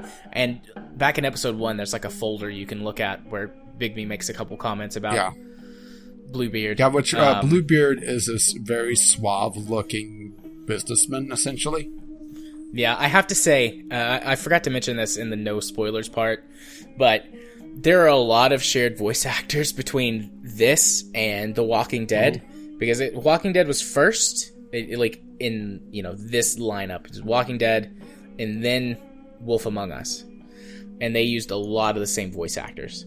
And Bluebeard is the main character from The Walking Dead. The same voice actor. I thought he sounded familiar, but I couldn't quite place him, but then again, didn't really care about The Walking Dead, so... Yeah, he's got more of like an aristocratic, snobby tone in his voice. Wait. I think I have the proper term for this. What? Blue blood. Hi-yo. It's not wrong. Yeah, he's got more of that tone as compared to The Walking Dead, but it's the same voice actor. And then the voice actor who did the little girl in The Walking Dead, who I can't remember her name. Clementine. The voice actress that did Clementine does 2 or 3 characters in The Wolf Among Us. She does the Clementine voice for TJ, and then there's 1 or 2 other characters that I'm pretty positive it's her. But anyway, sorry, that was a digression. I just had to bring this back, or had to bring that up. Anyway, you have a couple things here at Lily's funeral. One is that Prince Lawrence shows up if you saved him. Yeah, which I did. You're able to talk to him a little bit. He's essentially just trying to find closure for Faith as well, because it's a very similar circumstance. And you're thinking maybe Ichabod's involved with this as well at this point. But the major choice here is if you interrupt Snow White giving a eulogy or not, and I didn't. I also did not. It seemed like a dick move. Yeah, it gives you enough time, too, to go look at all the pictures on the table. Yeah, I didn't get a chance to do that because I was talking to Lawrence, and that ate up time. So you're going to have to tell me about that. I mean, there's nothing major on there. There's some letters and cards written by people sympathizing and sort of saying their last words to her or trying to support Holly. And then there's a couple pieces. Like, there's a big-ass helmet that's very reminiscent of the Skyrim helmet, the iconic one, which I had completely forgotten, but it's there loud and proud. And then there's a couple other little trinkets of Lily's, but nothing major or that matters to the story. So it's just like a little bit of extra like backstory about what's going on there if you take the time to examine it. Yeah, see, I didn't get a chance to examine it because I was talking to Prince Lawrence, and he was there essentially trying to find closure. Yeah. And I think that's actually the last time you run into Prince Lawrence outside of the very end of the game. And he's just kind of there, and he doesn't really get any focus whatsoever. So this is kind of the send-off for Prince Lawrence, which, once again, is pretty standard through this style of game, where if you have a secondary character that could die but you're able to save, usually there's one sort of scene with them to, give them a sort of send-off. It's like, hey, you're not dead. Let's wrap things up. Yeah. Then after the eulogy, Snow comes and she talks to you. And I had issues with Holly and Grin because obviously I had pulled Grin's arm off. And they're like, we want you fucking gone. You're nothing but a troublemaker. Trouble follows you everywhere. Yeah, they were concerned about me being there. They thought I would cause trouble because I was there, but were kind of all right about me being there. Granted, a little wary of it, but can't blame them. Yeah, and Snow's like, as soon as we talk, he'll leave. And so then we go, and I talk to Snow, and I tell her what's up. And I was honest with Snow. Yeah, I was honest with her as well. It's not a major choice, but you're able to show her the picture. Yeah. But yeah, I was honest. I showed her the picture, let her know what was up. And boy, did she do a 180 on Crane, because she was trying to defend him for quite a while. Yeah. You're going to leave, and then I forget who it was that comes up to you, Narissa or The Tweedles. I don't think we. Well, no, before that, and they're like, "Hey, we need to do the rest of the eulogy," and then she's like, "Okay, after the eulogy, we'll leave." And then the Tweedles show up while you're hanging out at the back. Yeah, and also at this point, you find out that Crane tossed the body down the well, so they were a little upset about that, but were more upset with Crane than they were with me. Vivian is the other girl I was trying to think of. Vivian shows up in episode 2 as one Georgie of the Porgies. Yeah, and at this point, all you know about her is that she's just like one of the hookers. You get the sense that she's like the head hooker, but you don't understand the role that she plays until later. She's a major character, or a much larger character than just the head hooker. Actually, I don't think she is a hooker. She's just a stripper. Yes, but that's something you don't find out until later, I don't think. I think it's just like you're led to assume that she also is a hooker, because she's one of the, she also has the ribbon around her neck, and so far all the ribbon girls have been hookers. Well, they also said that some of the girls do hooking on the side. They didn't say all of them, so. That's true. I don't think it explicitly says what she does until later, and you could believe it either way. I think is how that's set up. Regardless, it doesn't really matter that much at this point. It's not until episode 4 or maybe even 5 when you realize how important she is. Yeah, it's really not until the end of her story arc. Yeah. So anyways, the Tweedles show up. They've got shotguns to your back, and they're threatening you. And they're trying to get you to cut a deal to leave Ichabod Crane alone. Yeah, essentially go to your office and twiddle your thumbs. And I told him to fuck off. Yeah, same here. And then everyone else comes up, and they're like, "What are you doing here?" And they're like, "Oh, we were just making a deal with Bigby." And I said, "Nope." I think it's Snow. And I was like, "Nope, hell no, I'm not making a deal with you guys." And then a fight breaks out.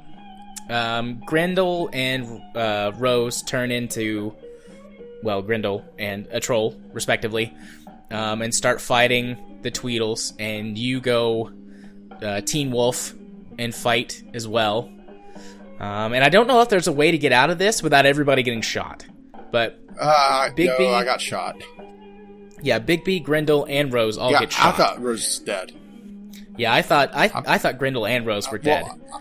Grendel was still moving, but Rose just collapsed. And I thought, there goes her head. Okay, that's something that's slightly different, because since I tore Grendel's arm off, I guess he's already injured, and he just collapses too. Yeah, see, for me, he didn't just collapse. Yeah, once he gets shot the first time, he goes down, and he's out. And then they shoot Rose in the gut, and shoot you, and run away. Yeah, in my game, it looked like they shot her in the head. Either the head or the upper body, so maybe that's slightly different as well. Yeah, I'm not sure. There are lots of little minor changes that don't really make a difference. Telltale does a pretty good job of putting in little things that don't really make much of a difference, but they make it feel like a different story. Because, effectively, there's no difference in what happens to them, but, she was very clearly shot in the gut in mine, and you're saying she was shot more in, the chest or the head. So that's just a little difference. Which is nice. Nice little attention to detail. But anyways, the Tweedles, they get away, and you go through the intro, and then it picks back up, and Dr. Swinehart is patching you up. Yeah, this is not going to be happening again, huh? Yeah, no. Bigby is going to listen to the doctor's orders and never get shot again. Where does Dr. Swinehart appear in any... I'm not sure, actually. Original source, the 3 army surgeons. Oh, yep, it's a fairy tale about army surgeons. Didn't know that one. From roughly the 1700s. They're so good as surgeons that they can perform surgery on themselves. Interesting. I know they mentioned that Swinehart was so good at surgery he could perform it on himself in the Book of Fable, little excerpt of it, but didn't really say where he was from, so I just assumed that it was some sort of fable, but I didn't look into it. But yeah. I do have to say that they do pull from fairly obscure fables, actually. Yeah. Yeah, I honestly assumed Dr. Swinehart was just an original character that was necessary for the story, but nope, it's from a fairy tale. They're like colonial area army surgeons, and there's brothers, three traveling brothers, and Dr. Swinehart is one of the brothers. Cool. Anyways, he basically tells you need to take it easy, get some sleep, yada yada. Yeah, because and you you're like, haven't I slept can't. in a while, and it's like, I'll sleep when I die. He's like, basically, I'm working. I'll sleep when I die. So then you go down to check on the magic mirror. Yeah, because Crane smashed it, and you've discovered that, and Buffkin's trying to put it back together. Yeah, you could be a kind of a dick to Buffkin if you really wanted to, but I was alright with him. Yeah, I was nice to Buffkin. I liked him. You get into an argument with Bluebeard when he comes in. Oh, there's and a surprise. again, different ways you can handle it. But it's all an argument. I think you can even punch him during this. I think that you can, but I just kind of threw him out again. Yeah, I did too. Then you do some good old-fashioned detective work, and you have to decide... Yeah, you're told somehow... I can't remember how that... No. Narissa shows up, doesn't she? Is that in this episode? I thought that was in episode 4 when Narissa shows up. In episode 4. How do you find out that he's going to go to his witch? No, Buffkin tells you that he's going to go to the witch. That's right. I was trying to remember how you do it, because there's sometimes the little details you forget. Buffkin was drinking in the rafters and was in no condition to try to stop Crane. You go through Crane's desk. That's it. Buffkin says something about that, so then you go through Crane's desk and figure out where the witch probably is. Or he actually mentioned that before, because I went through all Buffkin's options. Yeah, same for me, but like naturally in the story, like he says something about it. Then he mentions it again. People are, and Bigby's like, "Why didn't you mention this before?" Well, outside of when you just mentioned it. Yeah, I got a migraine and I'm hungover. But then you have to decide where to go investigate. You know that the Tweedles are involved, so you're like, I could go to the Tweedles office, or you can go back to the Trip Trap, go through Lily to try things, to go through Lily's things. Out there.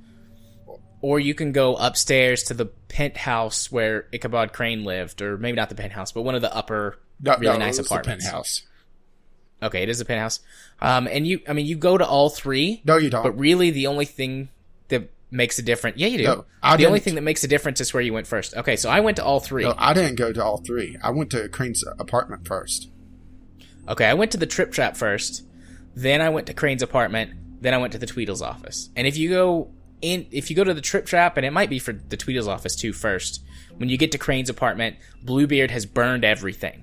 And it's basically useless. You're like, well, shit. I guess I should have came here first to get any direct evidence. For me, I went to Crane's apartment first and investigated around, and eventually found Jack trying to liberate some of the goods from Crane's office. And he wanted to cut me a deal to pretend I never saw him, and he'll tell me the name of the witch. But he doesn't know anything else. Oh yeah, here's one of the decisions. Did you make a deal with Jack only if you visit Crane's apartment first? Yeah, see, so this is actually a pretty big diversion. I didn't realize it was that big. So, investigating around, you also find out that the brand of wine in Crane's apartments matches the one at the crime scene, further implicating him. And various little lore tidbits. He actually has a statue of the Headless Horseman. Okay, that shows up in episode 4 as well. When you go to the it's implied that Jack's been back and kind of liberated some more stuff. Okay. Well, you have an option to cut a deal with Jack, or just beat the ever-living crap out of him. And I sort of walked the line there, and I punched him once, and he said, "Okay, I'll give you the information. Then you can choose to make a deal or not." And the way it kind of played out for me was I sort of made a deal. I said that he was helping, but I still got him in trouble because Snow White was there and saw that Jack was trying to steal some stuff. So it said that I didn't cut a deal with him, which is 29.3% of the players. Well, I guess I at least make that choice. Then I went to the Trip app and found enough information to go directly to the next place and never went to the Tweedles at all. Okay, so I went to the Trip Trap first, and we'll go ahead and talk about that. I assume it plays out the same. Yeah, whether you go everyone's there first or kind second. of drunk/high on the medicine that he gave.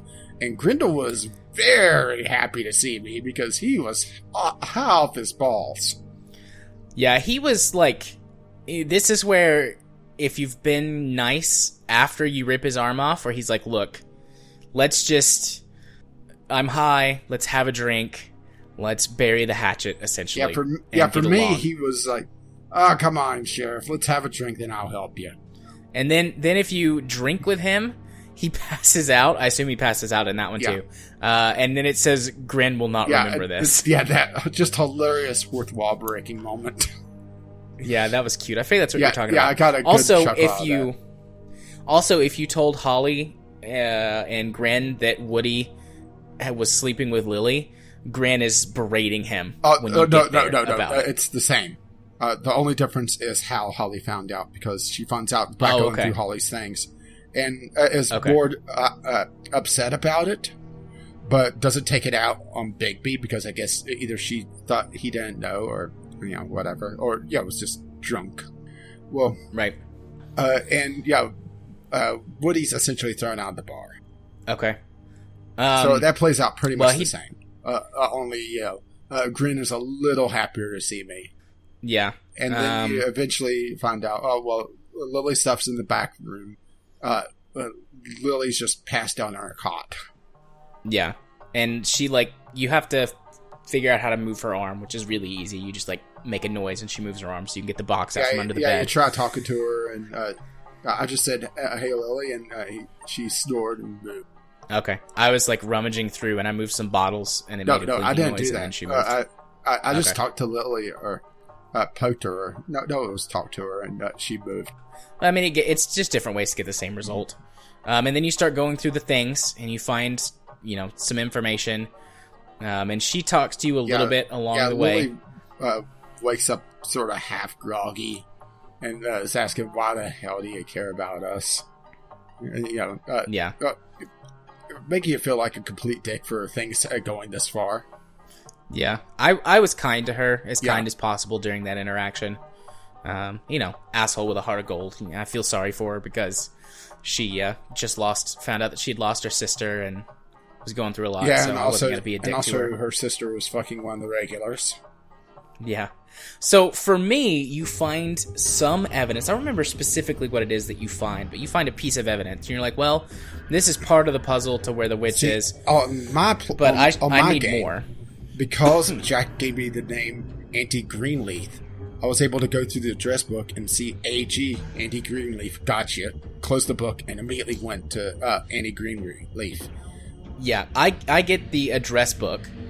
From there you get the address book, but he's like, well, I don't know who any of these people are, so I guess I need to go somewhere else. So then after that, I went to, like I said, up to Ichabod's apartment and found that Bluebeard had burned all of the evidence for reasons that are honestly never explained.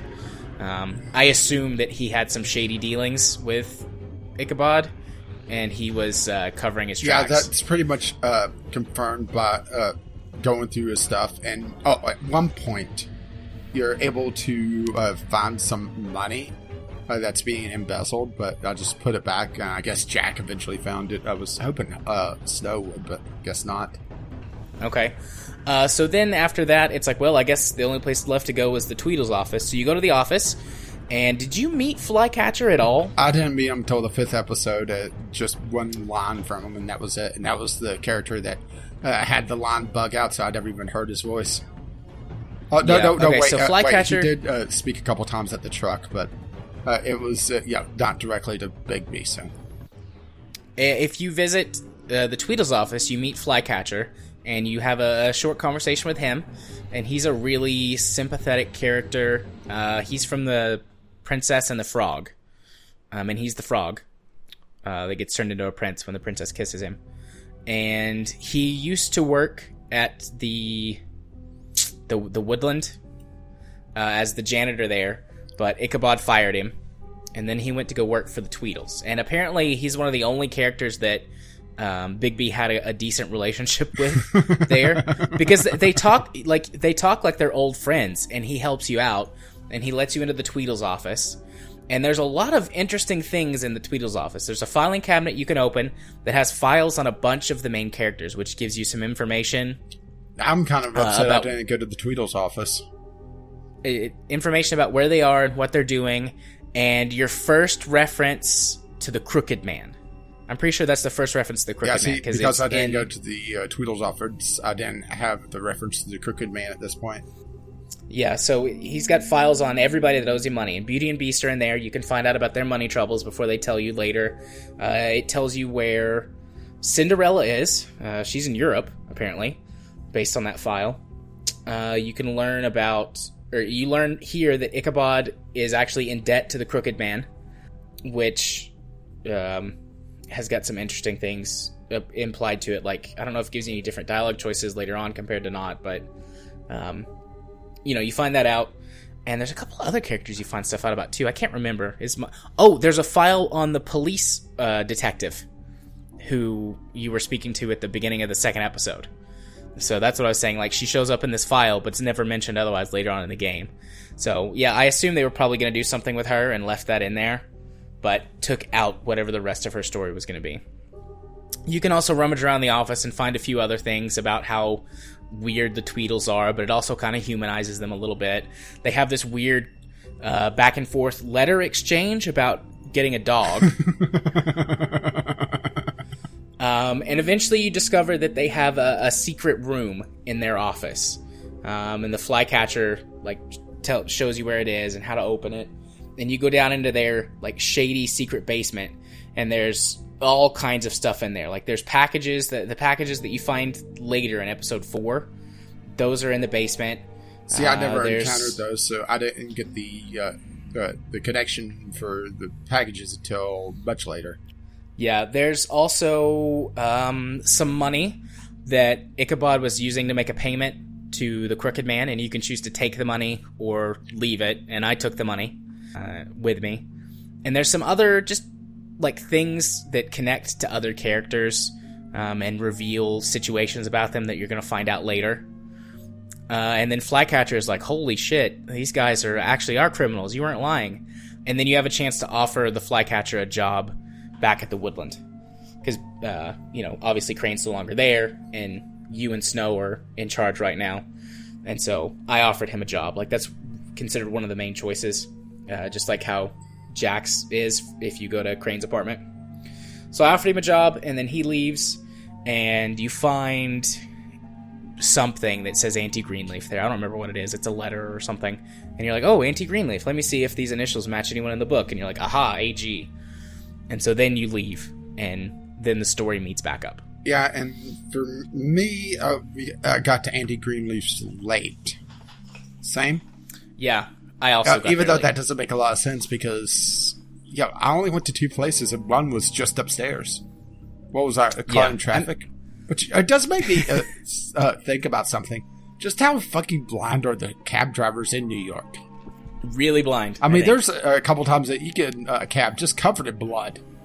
There's also the car chase later where you are definitely out somewhere else in New York City as a werewolf. But I guess that's beside the point. It's fine there. We'll gloss over that. But yeah, I got there late, which made sense for me because I went to all 3 places. Yeah, for me, I should have been at least early. Yeah. Maybe I was trying to talk sweet to Snow. No, I'm not a creep like Crane. Yeah. So you go to Auntie Greenleaf's place, and you knock on the door, and there's a little girl that answers. And that's, incredibly suspicious right away. There's this little girl in this apartment, and no one else is home. But you talk your way in, and you can either be nice, or you can sort of barge in and be a dick. I just let Snow handle it. Yeah, I was going to say, you can also just let Snow handle it. Be like, I don't know how to handle these people. And she's like, children? And he's like, yeah. So she talks her way in. You look around the apartment and see some things. That does make me wonder, can the Fables have children? If they didn't have them in the stories? I don't know. That's a good question. We don't hear about any Fables having children. Oh, well, Toad Jr. Yeah, I guess. Yeah, but I can't remember if he's in the story or not. I can't remember either. Next time he shows up, on this page, I'll look him up on the wiki and find his story. But anyways, you explore this room and find different things that are definitely related to magicalness. And you poke around and you find a glamour tube. And when you open the tube, the little girl turns into an old lady who is Auntie Greenleaf. And you have a conversation with her about Ichabod. And she's initially uncooperative, but then Snow threatens to burn down her tree, her magic tree. And then she talks and tells you where to go and what to do. And then Snow's like, burn down the tree anyways. And then you get to make another major choice about burning down the tree or not. And also, is it a choice or is it mandatory that she gets a job? It's a choice. Okay, so I did not burn down the tree. Same here. And I also offered her a job. Same here. I will say that in my first playthrough... play later. Yeah, in my first playthrough, I did burn down the tree. Which, that's the and that rare makes choice. Yeah, and that makes it difficult, a lot more difficult, because she's a big reason why, if you bring the Crooked Man back at the end, why you're able to convict him at the trial. Yeah, see, I wasn't sure if the Crooked Man being convicted was a sure thing or not. It's not. You can lose. Even when Nerissa comes in, you can still lose. Because if everyone in the town is on his side, when Nerissa comes in and she's against him, everyone basically is like, no! And, like, you can still, like, just kill the Crooked Man as Bigby, but you can actually lose that interaction. So how does that play out at the end? Oh, well, I guess we'll get to that. Yeah. So she tells you where to go and what to do, and both of us chose to offer her a job and not burn down the tree on this playthrough. And then you go back to the Pudding and Pie to confront Crane, because that's where she tells you that he is. He also got a magic ring from her that's supposed to, it's a ring of dispel, but Auntie Greenleaf says that it's defunct now. It doesn't work anymore. She just gave it to him so that he would leave. So you go there, and he's basically, like, assaulting these girls, trying to get them to confess that he didn't do it. And you go in and you break it up, and you can punch Ichabod, or you can yell at him, or whatever. And I basically just insulted him and yelled at him and belittled him and emasculated him. Because to me, that was more satisfying than just punching him. And then you pick him up, you arrest him, and you haul him outside. And this is where you run into Bloody Mary and the Tweedles. And the Crooked Man is inside the car. You don't see him. There's cars that pull up and trap you in the alley. And he's in the car, and, like, he rolls down the window and waves his hand at the end of that interaction, like, to let you go. But other than that, you don't see him. So you get into a fight with the Tweedles and Bloody Mary, and the Tweedles just gun you down with a whole bunch of buckshot. Oh, yeah. I mean, Bigby takes a hell of a beating here. Yeah, Bigby gets in big trouble. I would say a good dozen shots. Definitely. They just keep shooting and reloading and shooting. And they kind of like, okay, we got him. Yeah, and then he stands up. Yeah, and you keep going further and further to your transformation. Yeah, and eventually you go full werewolf. And then you just beat the shit out of the Tweedles. And it gives you the option to kill Tweedledum. Like, you rip his throat out. Did you kill Tweedledum? Yes. I did too. At this point, I figured Bigby's out of control. There's no way we'd hold back. Yeah. And this feels, and this justified, you know? Even though people give you shit about it. Yeah. And this choice is pretty close to 50-50. It's slightly in favor of people not killing him. Yeah, which is honestly surprising. But it's 44.2. Yeah. So, but I mean, my asshole Bigby being, I put a stop to this. Also, my life is in danger. Also, solve the problem so that it never becomes a problem again. I ripped his throat out with prejudice. And then Bloody Mary shoots you in the back with a silver bullet. Yeah, it turns out that's a thing. Yep. Which downs you instantly. And in the no spoiler section, this is where I was talking about. You are given a button prompt, which on the controller is A, and you just hammer away on it to to get up. Like, you're thinking, okay, if I fill up the bar, I'll get Yeah. up. And it never quite fills up. It always, like, gets right up to the top and then it drops back down. And that happens a few times. And she's got the woodsman's axe. And she walks up to you and she's about to kill you. Yeah, just nonchalantly drag you along the building. You know, you hear that grinding noise. Which I thought was a nice Yeah, touch. Bloody Mary's a bitch. Yes, she is. She's really a really scary Yeah, character. she loves her job. But right before she's about to kill you, Snow's like, no, stop, I'll give you Ichabod Crane, don't kill him. And that's when the crooked man rolls down the window and is like, yeah, you know, with his hand motion, that's fine. Yeah, and So- this entire time I'm just silent because, you know, lights out. Big B has left the building right now. Please leave your message. I told Snow to run. I was like, no, just get out of here, leave me. But, you know, obviously she doesn't do that. And then, Bloody Mary breaks your arm in such a way that your arm bone is sticking out of your Yeah, skin. that doesn't seem right. Nope. That's pretty gruesome. And they give you a close-up of it several times, even in the next episode, too. Yeah, and entire time it's spurting blood. Yeah. Which makes me wonder just how much blood does a Fable have?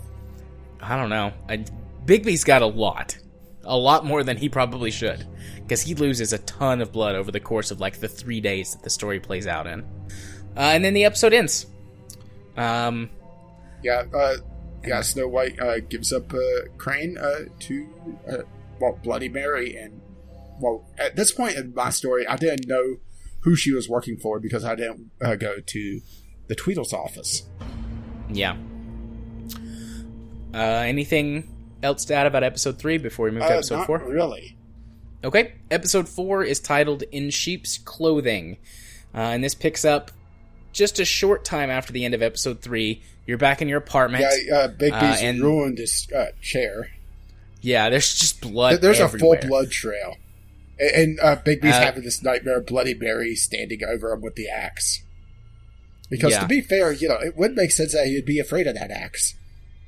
Yeah. And the good doctor is stitching you back up. He's pulling... He's pulling bullets out, silver bullet fragments out of you. He's talking about how... Well, since Big B's a werewolf, technically, or werewolf wolf, or whatever, a wolfwere. Yeah. The silver is actually highly toxic to him, and if he misses any shards, it would slowly weaken Big B. Yep. Then, also, your arm is fucked up, and you set your own arm. Actually, I failed the prompt. I wasn't able to hammer it quickly enough, and Swineheart's like, oh, fine. And just snaps my arm back into place. It's like, it's probably better I did it anyway. That way I wouldn't have to do it again. Yeah. Okay, so I completed that one, and he was like, oh, that's actually a pretty good job. Yeah. Should be good enough for now. I like the whole, I'm starting to do it, but I can't quite snap it into place, and Swineheart just reaches over and snap. It's like, well, it's best I did it anyway. That way I wouldn't have to do it again. It's like, fine. I actually like that, there's little different things for missing a quick time event like that. I kind of like failing that one.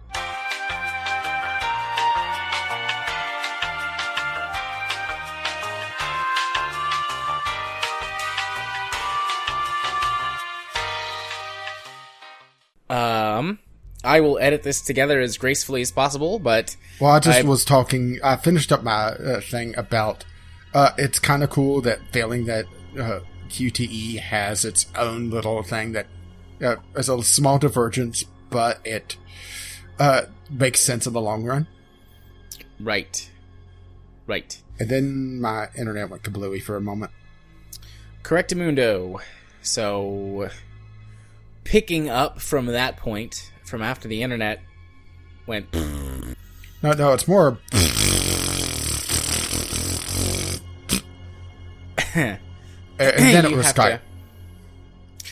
After that, you have to talk to Snow, and she remarks on basically what you did, and she was highly pissed about me killing Tweedledum. She wasn't.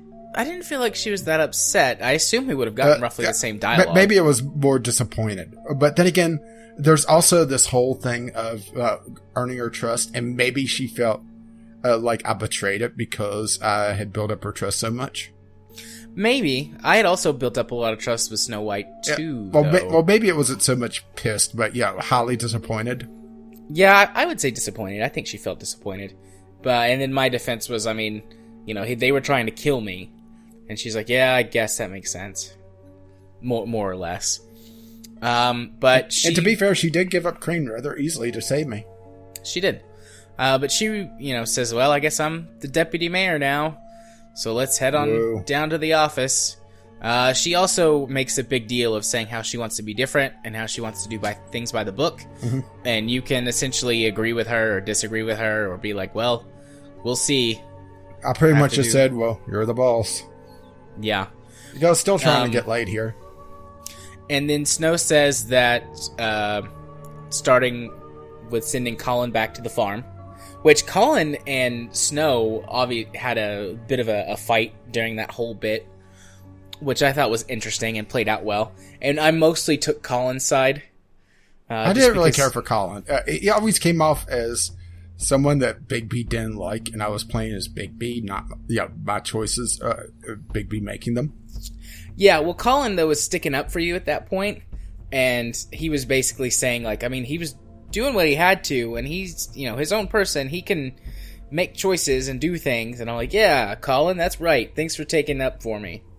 And then, but then Snow says that non-glamored fables are gonna have to go to the farm, and then she walks out and tells you to be fair, that was the rule to begin with. Yeah, but she's like, we're gonna enforce it a lot harder. And Colin then asks you, he's like, are you going to send me to the farm? And I was like, and my response was, no. I think Bigby says with my response, well, maybe some fables will have to get sent up, but I wouldn't send you because you're my friend, Colin. See, mine was rules are rules. I don't make them, just enforce them. Yeah, and you made the unpopular choice to send Colin to the farm. Yeah, but I always looked at it like this. He's gone to the farm multiple times. He keeps coming back. He's like a bad rash. Yeah, I mean, that's a good point, but, my thought was, I didn't like that he was like, you're my friend, but, my thought was like, you just stuck up for me, I'll stick up for you. That was probably one of the points where I was like, I don't like exactly the specific dialogue, but, the sentiment of it was where I was coming from.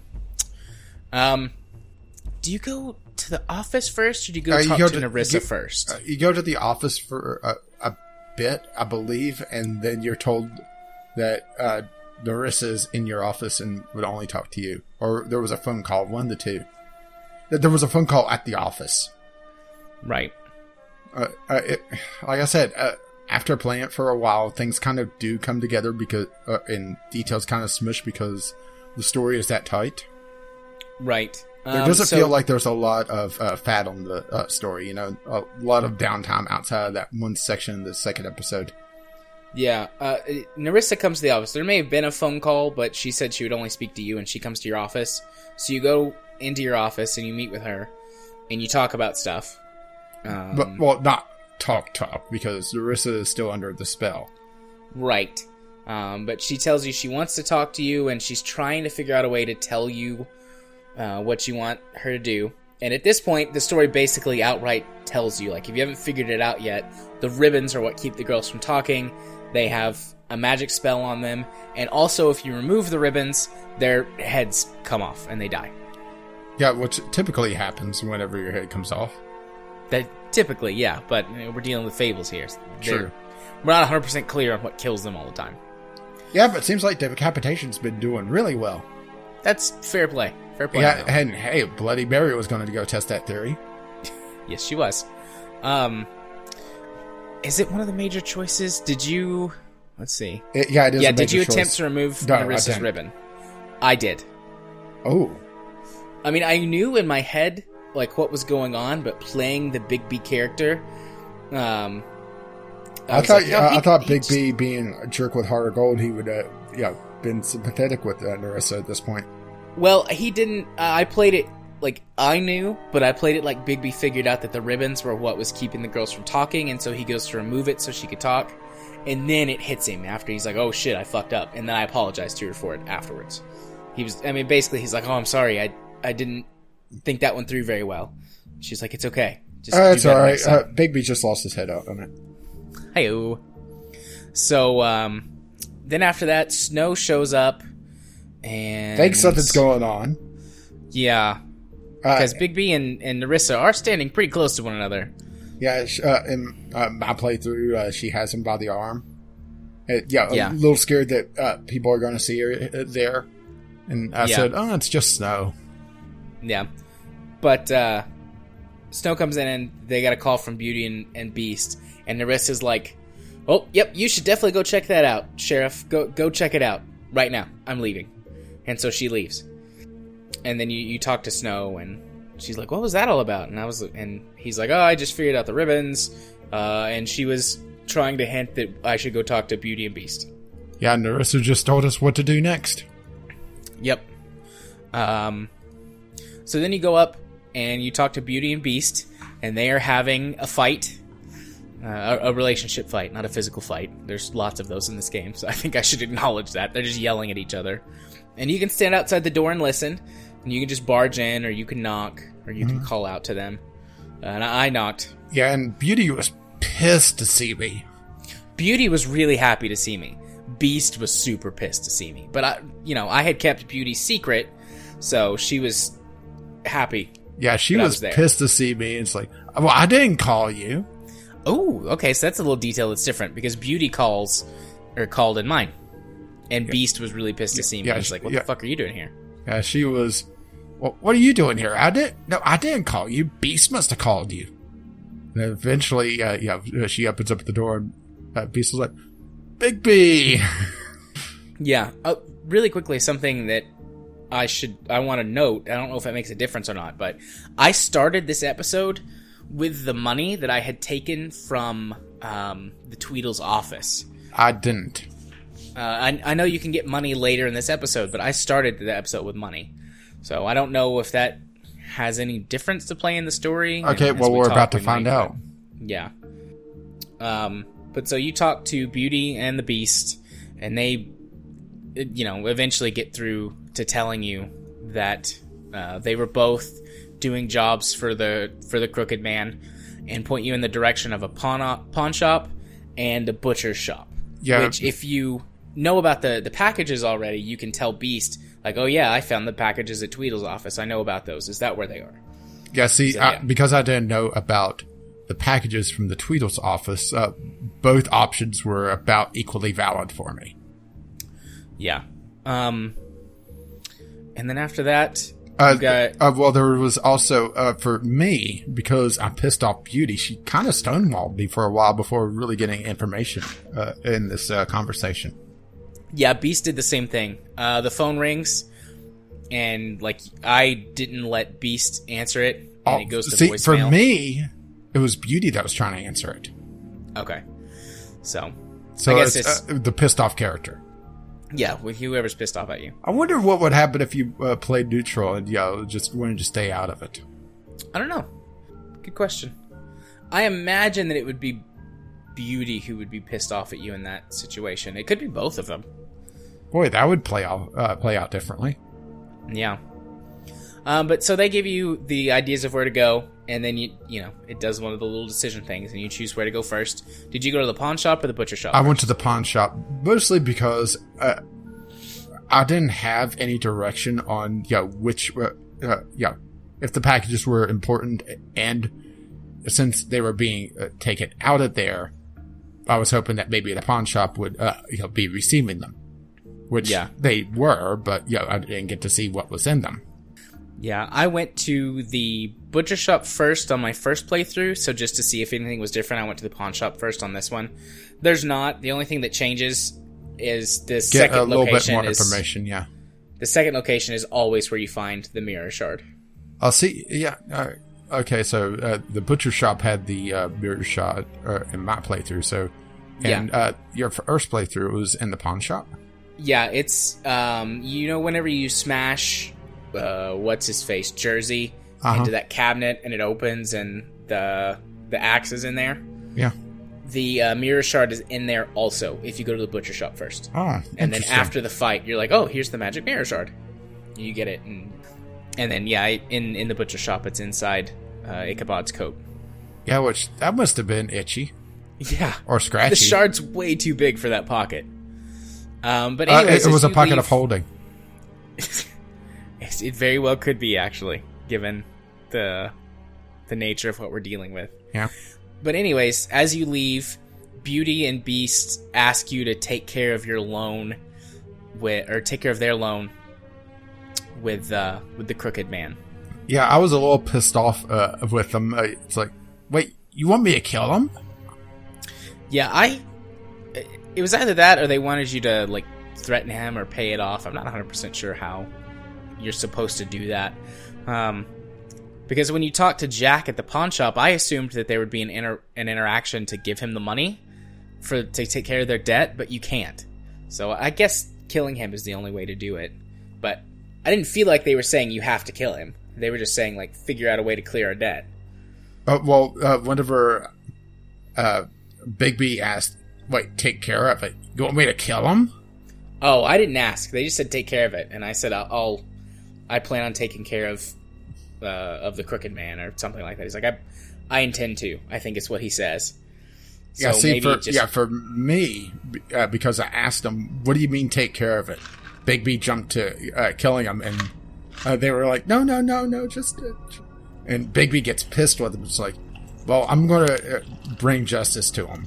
And who knows, maybe you'll get lucky and it'll clear up your debt as well. And it stomps off. Right. Okay. I just was like, I intend to, and then left. So we both went to the pawn shop first this time, so we'll just go there. So you go to the pawn shop, and Toad is trying to sell the donkey coat, or trying to pawn the donkey coat for some money. He says it's to go get his glamour. I don't believe him. But there's a little bit of an interaction between him and Jack as he's trying to pawn the coat, and that's pretty funny. Mm-hmm. Just the way that they talk to each other. And for me, I had the option to give Toad money because I had taken Ichabod's money from before, and I actually saved it because I thought that I could give the money to Jack to clear or at least make a payment on Beauty and Beast's debt. Okay, now that's interesting. Yeah, well, you'll find out why episode 5. Okay.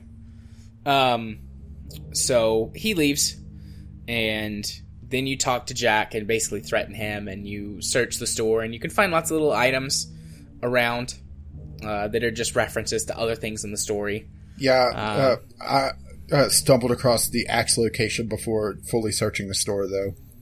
Yeah, I remembered where the axe was, so I searched all of the things before I went to the axe. I mean, it's just references to different stuff. There's, the anvil from the blacksmith, the Headless Horseman statue's there. Yeah, which suggests that Jack returned and liberated some more stuff. Yeah, although the dagger's obviously not bloody in the cabinet. There's a few other odds and ends that refer to other characters. Then you find the axe and you confront Jack, and you're like, I thought you said you wouldn't take anything like that. And there's different ways to threaten him. I don't work here all the time. You can just yell at him or try and reason with him or punch him. I punched him in the face. Yeah, same here. And about that time... Low percussive maintenance. Yeah. About that time, Woody shows up with Jersey, who is the Jersey Devil. And the Jersey Devil's the one who owns, or well, doesn't own. The pawn shop is the Crooked Man's, but the Jersey Devil's the one who runs it and is the front man for it. And they come in, and you start having a conversation with him. And I love how Jack just sort of sneaks out in the background while you guys are talking. And the woodsman's pissed because he wants his axe back. Yeah, it was actually stolen from his apartment. Yeah, it was stolen from him. And he wants his axe back. And you're trying to interrogate the Jersey Devil, and he refuses to talk to you, and a fight breaks out. Oh, there's a shock. And he transforms into his demon self, which is really, really good model work on that. I mean, it's his character model is, it's pretty unsettling. But they did a really good job with making him talk, and I love the voice actor they picked for him. It just fits that character perfectly. I don't know who the voice actor is. I don't know if I've ever heard them in anything else. But the Jersey Devil is one of my favorite characters, just because of the model work, the combination of the really good model work and also the voice actor. But anyways, you get into a fight with the Jersey Devil, And eventually, throughout the fight, you throw him into like a back room or a closet, and that's where the woodsman's axe is. And the woodsman gets the axe and basically saves you, because, I mean, Bigby's pretty fucked up, and they're still making that be a thing. Like, by the end, it doesn't matter that Bigby's basically just hanging on by glue and duct tape. The woodsman comes and saves you. You wind up ripping off one of the Jersey Devil's horns. That one was pretty good. Yeah, and that's lasting damage for a while. Yeah. According to this, the voice actor for the Jersey Devil hasn't done anything else. Okay. Well, he was a good one-off, I guess. Maybe that was, like Steve and Actually, more Bob. Bob down in tech support. No, well, his name is Bobby, so. Oh, I gotcha. But anyways, once you finish the fight, there's a chance for the Jersey Devil to basically just like goad you and be like, you don't know shit, you don't know what you're getting into, and you can either punch him and shut him up, or you can let him talk. I let him talk. Yeah. I didn't know if he had anything useful to say, but I mean, he's basically just. Well, I'll look at it this way: I got him monologuing. Yeah, that's Sly Dog.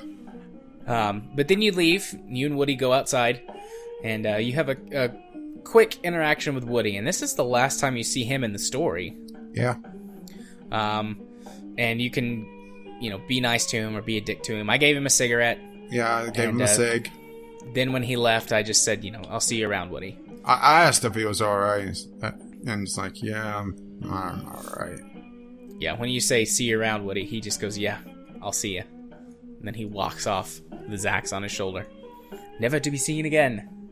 Then you go to the other location, which is the butcher shop, and you poke around, and the butcher's there, and you have some interaction with him, and he's really not helpful. Mm-hmm. Turns out he presses a panic button, which, I mean, that's revealed to you as the player before Bigby sees it, but yeah. He presses a panic button and basically goes to hide in the back, and everyone who was there leaves, because, he warned them that Bigby was there. And you walk through this giant meat locker. Did you say anything during that? Because you have the chance to I was quiet the entire time. It seemed dumb to say anything. Yeah, I was quiet too. But so you go through there and meet, or go back and talk to the cook the butcher, once you get to the back. And there's a couple different ways this can play out. But basically I was nice to him and persuaded him to let me open the back. Yeah, offered protection. Yeah, I did the same thing. I offered protection. Sent him back to the office, the business office. And then you find the back room where that they've been making the black market glamours. And they've got body parts from other fables. They've got ingredients that came from like the tree that Auntie Greenleaf has. Yeah, the chains to shackle people down. Yep. And then you find Ichabod Crane's coat hanging from a meat hook. And I think it's implied that they tortured him. Yeah, for a bit. Just a little light torture. I mean, he doesn't need both kidneys. And then you can go through his coat, and there's money in the coat, which you can also take, and I pocketed that money. Yeah, I took the money. Did it register that you had more money than you did originally? Because for me, I took what was called a lot of money, and that was it. Yeah, no, it didn't register that I had like 2 stacks of money. I assume that you could give Toad money before at the pawn shop if you had the money from the previous episode, and then get that money, and I don't know if there's anything different you could do with it. I'd have to look that up or replay that chapter. Well, I pocketed the money, and we're going to find out. Yeah. And then you find the magic mirror shard, and I think he had a picture in the third pocket. Like, he's got 3 pockets. Yeah, he had the same picture that was in the glamour tube originally, so it was a copy of the picture of Snow White with her sister. With her sister torn off. But then once you get the mirror shard, or the last shard of the magic mirror, you leave and head back to the business office. And Bluebeard is arguing with Snow, and she's also arguing with Toad. You give the mirror shard to... suddenly I've forgotten his name. Green monkey guy. Buffkin? Buffkin. You give him the shard, and he goes about fixing the magic mirror, and then you go talk to Snow, and she talks to Bluebeard, and you talk to Toad, and she's telling you have to tell Toad that he has to go back to the farm. But if you've got the money, you can give Toad the money. Yeah, see, at this point, because I got the money from Crane's pocket, I was able to give money to Toad. Yeah, I was also able to give him money. So I gave him the money and told him to go get a glamour.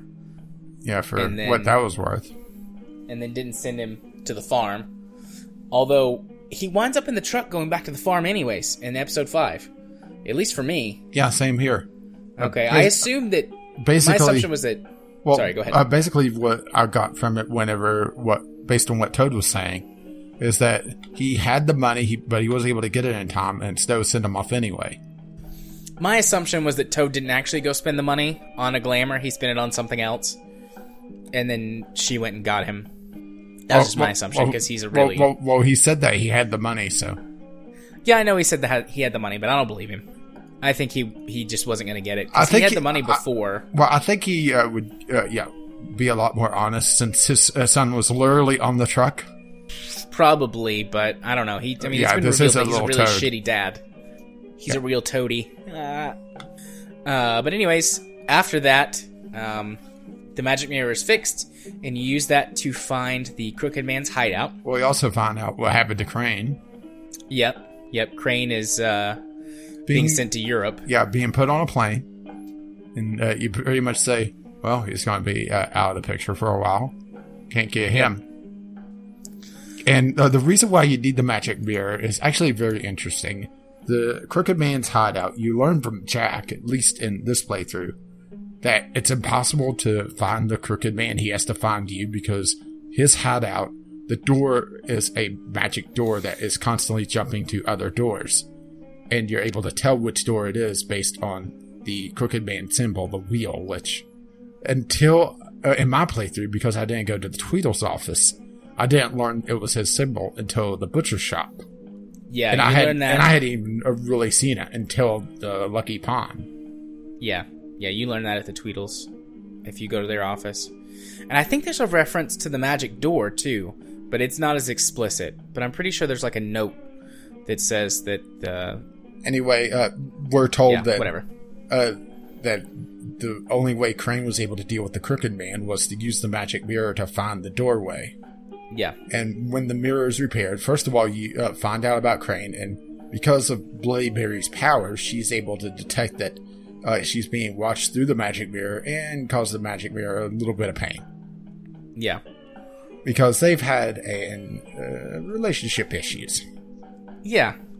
And then he shows you the magic door, and at first you don't recognize it, but then the door moves, and you know where it is. Yeah, because you can see a small sign next to it talking about Central Park. Granted, that's not a great hint, but maybe, the wolf likes to go play in the park enough. Yeah, I guess so. So you go to the door, you go through the magic door, and Tiny Tim is there to meet you. Yeah, not so tiny, though, and I didn't call him Tiny Tim, and he was very appreciative that I left off the tiny part. Yeah, I also left off the tiny part. Yeah, he's fully grown. And it's not listed as a major choice, but there is the choice to basically be nice to Tim or be a dick to him. Yeah, because he's a cripple in his story. He no matter what cannot heal his leg, so he's constantly walking with a leg brace on and a crutch. Yeah. And I chose to be nice to him. I waited for him in the hallway. Yeah, I was nice to him as well. I let him be the one who announced me into the Crooked Man's room when you get there. Yeah, even though I did point out that you're working with murderers here. Yeah, I also did that. But he's like, no, the Crooked Man takes care of us, and, he's... Well, to be fair... he understands us. Well, to be fair, Tiny Tim is also one of those outcasts that, didn't really find a spot, even though Tiny Tim could, easily pass as human because, well, he is. Would be tough for him. Yeah. So I do understand his plight, but at the same time, it's really shades of gray here. There's no real good no real good here because it's both, either the complete indifference of the government or being exploited by the criminal element because, certain people just are being, overlooked because they're not important enough. Boy, that sounds familiar in modern politics, doesn't it? Yeah, a little too familiar. But anyway, so he announces you. Well, I mean, you can barge in, or he can announce you, or whatever, into the Crooked Man's sort of, I don't know, dealing room or office or whatever you want to call it. Yeah, it's definitely not a hostile environment with, well, at least one Tweedle there. The Jersey Devil, Georgie Porgy, who hasn't really played a part that much up until this point. You encountered him before, but that was about it. Yeah. You hadn't been back to this place in a while. But you knew that he was dealing with them, he was too deep in. So it was pretty much expected that he would be there. And of course the Crooked Man, he has that eye thing going on. Yeah, I think it's just a nursery rhyme. Mm-hmm. Hang on, let me pull this up. Yeah, it is. The Crooked Man in a Crooked House. Yeah. So this is just a nursery rhyme. But he walks with a cane, so I assume he's like crippled. Maybe that's why they call him the Crooked Man, and he walks with a cane. Yeah, well, not 100% sure, but his eyes fucked up. Yeah, his eyes fucked up, and the reason of the symbol is that it's a torture device, and it breaks people's bones and makes them crooked. Yeah. And that's something that you learn at the butchery if you hadn't at the Tweedles, I'm assuming. Yeah. But then, so you go inside, and the Crooked Man is like, we should talk. And you have like one choice that's the last thing in the episode. And this is considered an important choice. Yeah, you can try and arrest him, you can agree to talk to him, you can just smoke, or you can threaten him. I just smoked. I agreed to talk with him, which he goes, let's talk, and then he smokes. So like, okay, I might as well just pick smoke then. Well, I looked at it this way. I was going to smoke anyway. May as well. Yeah. And actually, it was an interesting reason why Bigby's a chain smoker. This was something that I saw pointed out in a little bit of extra lore. He does it to dull his senses. Because he's a wolf, it's just sensory overload. That makes sense. Speaking of him smoking, it's all the way back in episode 2. Whenever you go to whatever the hotel is, there's a Coke machine. Well, I mean a soda machine there. And if you walk up to it and interact with it, he goes, this stuff will kill you. And he pulls out a cigarette and starts smoking. Oh, I had a good chuckle at that. But yeah, that's the end of episode 4. Yeah, anything to add? It was very kinetic. There wasn't a lot of decision making in this one. No, this one was very fast paced. Just going from point to point. That probably has to do with how these episodes were released. Way back when this game was first released, episodes 1, 2, and 3 came out on schedule. And then there was a big fucking delay before episodes 4 and 5 came out. And supposedly they were having some internal issues and it didn't get worked on. I mean, this is all, as far as I know, hearsay. Like, nothing was ever confirmed. But allegedly they had a lot of issues with getting this episode out. And particularly episode 4 was rushed in terms of, like, the gameplay elements and things. And yeah, there was I did notice that my animation bugs popped up a couple more times in this than the others. Granted, I saw it, in pretty much all of them, except for one, but I thought I saw it, but wasn't sure. Yeah, but there was a lot less work that went into episode 4. Like, they had the story written, so they went ahead and did everything for the story, but there's less choices in episode 4 compared to other episodes, just because there were some problems. Yeah, and honestly... Allegedly. Yeah, and honestly, your choices really didn't matter here at all. No. I mean, sending Colin to the farm, well, that's hardly new to him. Nerissa's ribbon, that's not going to change things, really. Because you can't do anything there. Yeah, you can't actually pull it out. Yeah. Or pull it off. The Lucky Pawn or Butcher Shop first, that doesn't matter. It just changes where the magic mirror shard was. Yep. Light a cigarette. Okay, that one matters. Because then you get to look like a badass. I know that there's some differences in dialogue based on how you've handled things up to the final room. Like, obviously, if you didn't kill Tweedledum, he'll be there, and he has something to say. Yeah, well, Tweedledum didn't really talk that much anyway, so... No, but if you did kill him, the Jersey Devil has something extra that he says to you, which, I mean, obviously we heard, but, like, I'm just on the wiki page reading that stuff right here at the bottom. Because I killed Tweedledum in both playthroughs. Well, I think you would be dumb not to. Too much? Nope. Spot on. Okay. So, moving on to the final episode. Episode 5, Cry Wolf. This episode picks up immediately. Right after, immediately after the end of episode 4. And you have a good old conversation with the Crooked Man. He basically wants to buy you out. Yeah, he's trying to buy you out. And I suspect that you can't actually be bought out no matter what happens.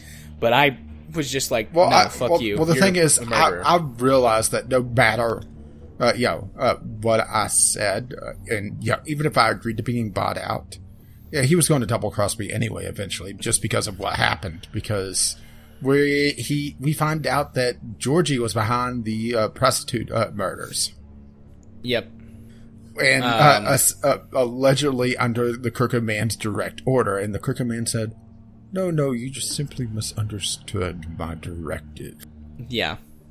So... And he wants to take care of it internally. Yeah. Which basically means nothing will happen. Probably. Or he'll just kill Georgie. He might, and then replace him with somebody else. And I said, no, I'm taking you both in. Did you make a guess at who had actually done the murders? Because there's a couple ways that dialogue can actually play out. The Crooked Man can ask you who did it. I just said, well, okay, who did it? Because I wasn't sure at this point. I knew the Crooked Man was behind it, but he didn't seem the type to get his hands dirty. And there was more than a couple options. I mean, the Jersey Devil, the Tweedles, or Tweedle, and of course Georgie. I wasn't sure who. Yeah. I mean, you find out that it was Georgie who was the one that actually pulled the ribbons on the girls. Or did he? Dun. Something interesting related to another character with that. But anyways, the Crooked Man does say that Georgie did it, regardless of who you say. If you get it right, they're like, well done, you're a good detective. If you get it wrong, they're just like, no, it's not who you think it is. It doesn't really matter. Just, you can guess differently. But eventually, the Crooked Man is like, well, I see that this isn't going to go the way that I want it to. And the Jersey Devil and the remaining Tweedle, or both Tweedles if they're both there, and Georgie all fight you. And do you go Teen Wolf or you go Teen Wolf? Okay, you go Teen Wolf, and you beat all of them, except for Bloody Mary, who the Crooked Man is like, oh, come get me out of this. So she comes out of a mirror and takes him away. Georgie gets stabbed in the stomach during the process of this, and it seems like he's going to die. And what was her name? Vivian? Yeah, Vivian.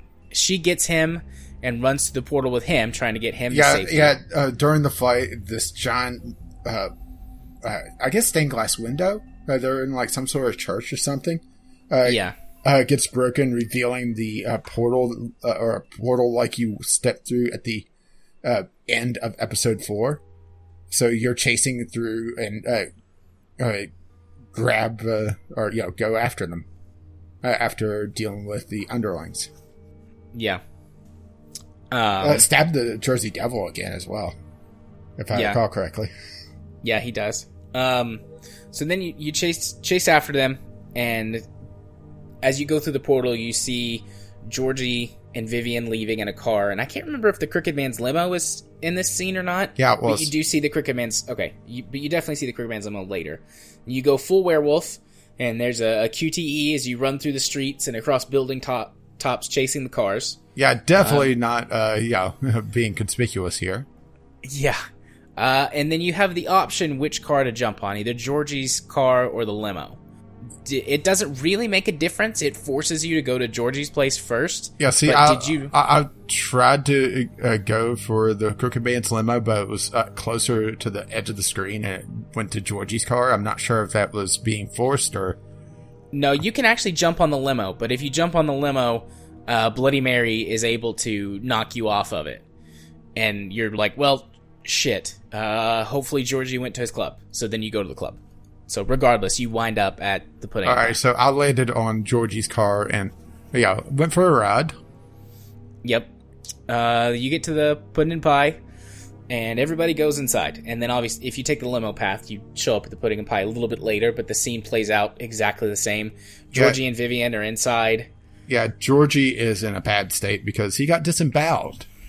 Yeah. And Georgie's not strong enough to survive that. Yeah. Or who knows, maybe that would be a fatal wound anyway. It's a little hard to tell with these guys. Yeah. I figured that if they'd gotten the doc, he would have been okay, but you don't get the choice to call the doc at the end of it, no matter what you do. But you get into these interactions with Georgie and Vivian. And a lot of information gets revealed here, particularly who's behind all the ribbons. It's not Georgie, it's Vivian. Yeah, it's Vivian. She's the original ribbon. Yeah, her story is about having a ribbon but not be able to talk about it. And if she removes it, she loses her head. Literally. Yeah. And they used the power of her ribbon to make copies and tied it to her ribbon as a act of discretion for their clients. And originally it was just a gimmick. Just to get people in the door because, it's a strip club. There's tits. Right. Fables don't want to be R-rated. They want to be PG-rated. So they don't want people to talk about them being there. So their discretion as our guarantee became a little bit of a gimmick. But then the Crooked Band came in and took them over and corrupted it. Yep. And you're given the choice to take Vivian's ribbon off yourself, but no matter what you do, she stops you and she commits does it suicide herself. Did you try and take her ribbon off? No, I said no. We could find another way. Maybe we could take you to the 13th floor, which is where all the witches that work for the Woodland or for Fabletown. Are located, and that's where we ended up sending Andy Greenleaf to work. Bigby was hoping that maybe they could find a way to break the spell, but she said, "No, this is the only way. If I remove my ribbon, everyone else is able. The spell is broken on all the other ribbons. Removes the ribbon, her head flies off. She's dead." Yeah, I tried to pull it myself, because Georgie's like, you don't have the guts to make a hard decision like that. And I was like, fuck you, Georgie, yes I do. And I went to go pull it off, and she's like, no, I'm tired of people telling me what to do and how to live my life and what I can and can't do. I'm a strong, independent woman for the next 5 seconds. She was like, I was always going to make this decision at some point, and I guess now's the time. And then she pulls the ring. And Georgie's very sad because she died. And it's implied that they had a bit of a love story, or that they were at least more than just more than just Georgie was her boss. And it said that in some point that Vivian never did any of the dirty work, the prostitution. So it's strongly implied that she was favored by Georgie, which makes me think that he was in love with her, and at least to some degree. And then Georgie's laying there on the floor. Yeah, very graphically, his guts hanging out. Oh, yeah. And he says that he's going to die no matter what. And he's like, you want to kill me, don't you? Go ahead and kill me. And you can resist it first. And he's like, no, he's essentially like, put me out of my misery, make it quick. And then you can choose whether or not to kill Georgie or leave him to die on his own. I left the prick. I killed him. It's rather sad because I wasn't sure which was considered the good choice here. I mean, honestly, they both suck. But I was playing Bigby as he killed Tweedledum out of in a point of weakness, and he didn't want to have more blood on his hands, even though he did stab Georgie. Yeah. I played it as a mercy killing. Bigby knows he's going to die, and he can either leave him to suffer, or he can just go ahead and put him out of his misery. It's a shame that they didn't mention the doctor at any point. Yeah, because I feel like the doctor could have probably saved him. Even if they just said, Bigby talked about getting Doc Swanhart and Georgie Porgy saying, well, I don't have enough time. I'm fading here. But leave him to bleed out. It's just ice cold. A lot colder than I was expecting Bigby to be. He slowly walks out, turns off the lights, and locks the door. Oh, no, that if you kill him, you pull his guts the rest of the way out if you kill him. Damn. And then Here I was you just expecting turn you to around and snap leave. his neck or something. That's what I thought he was going to do, too, because the first time I played, I left him to live. So I killed him this time. And he pulls his guts the rest of the way out and throws them on the floor. And then he leaves. I mean, it's inconsequential. It's determined that Georgie dies, and the Crooked Man later is like, oh, Georgie's dead, isn't he? But then it never comes up again. No one questions it. Yeah, I was also assuming that Snow would be highly pissed if I killed him. Yeah, Snow doesn't say anything about it either. So after that, Georgie tells you where to go, because he wants you to get revenge, because the Crooked Man sold him out. Yeah, he wants to take the Crooked Man down with him. So he sends you to a warehouse, and you go to the warehouse, and as you walk inside, Bloody Mary is like taunting you from somewhere, you don't know where. Yeah, she's able to teleport, it turns out. Yeah, you see some photos of Faith and Nerissa and actually Snow you as well, and yourself. Yeah, and then you find the rack thing, the torture rack, and I forget where it is. You walk into a room, and Bloody Mary appears behind you, and the Crooked Man walks in, and you talk for a minute, and then he leaves.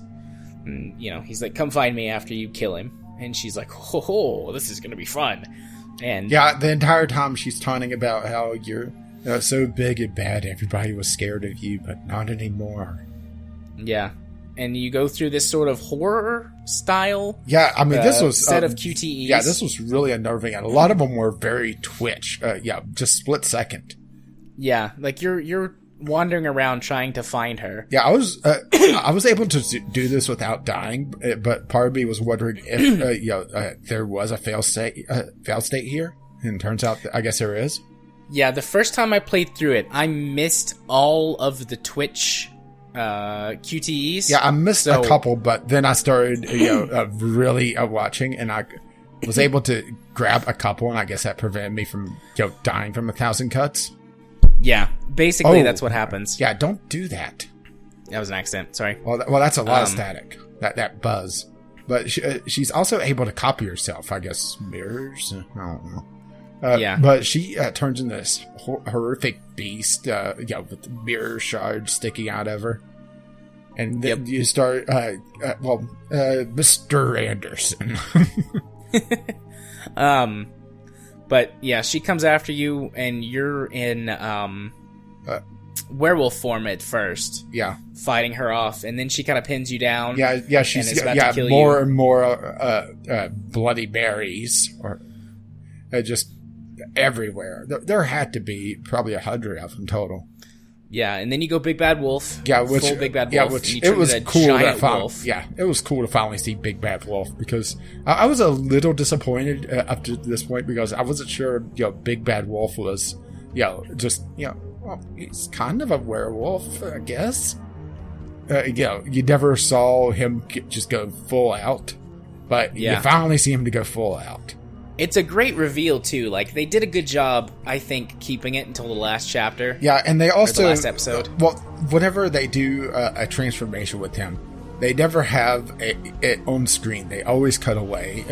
Mostly probably to save budget, because, having a character go from one face to another, it is very intensive to, do a lot of in-between modeling.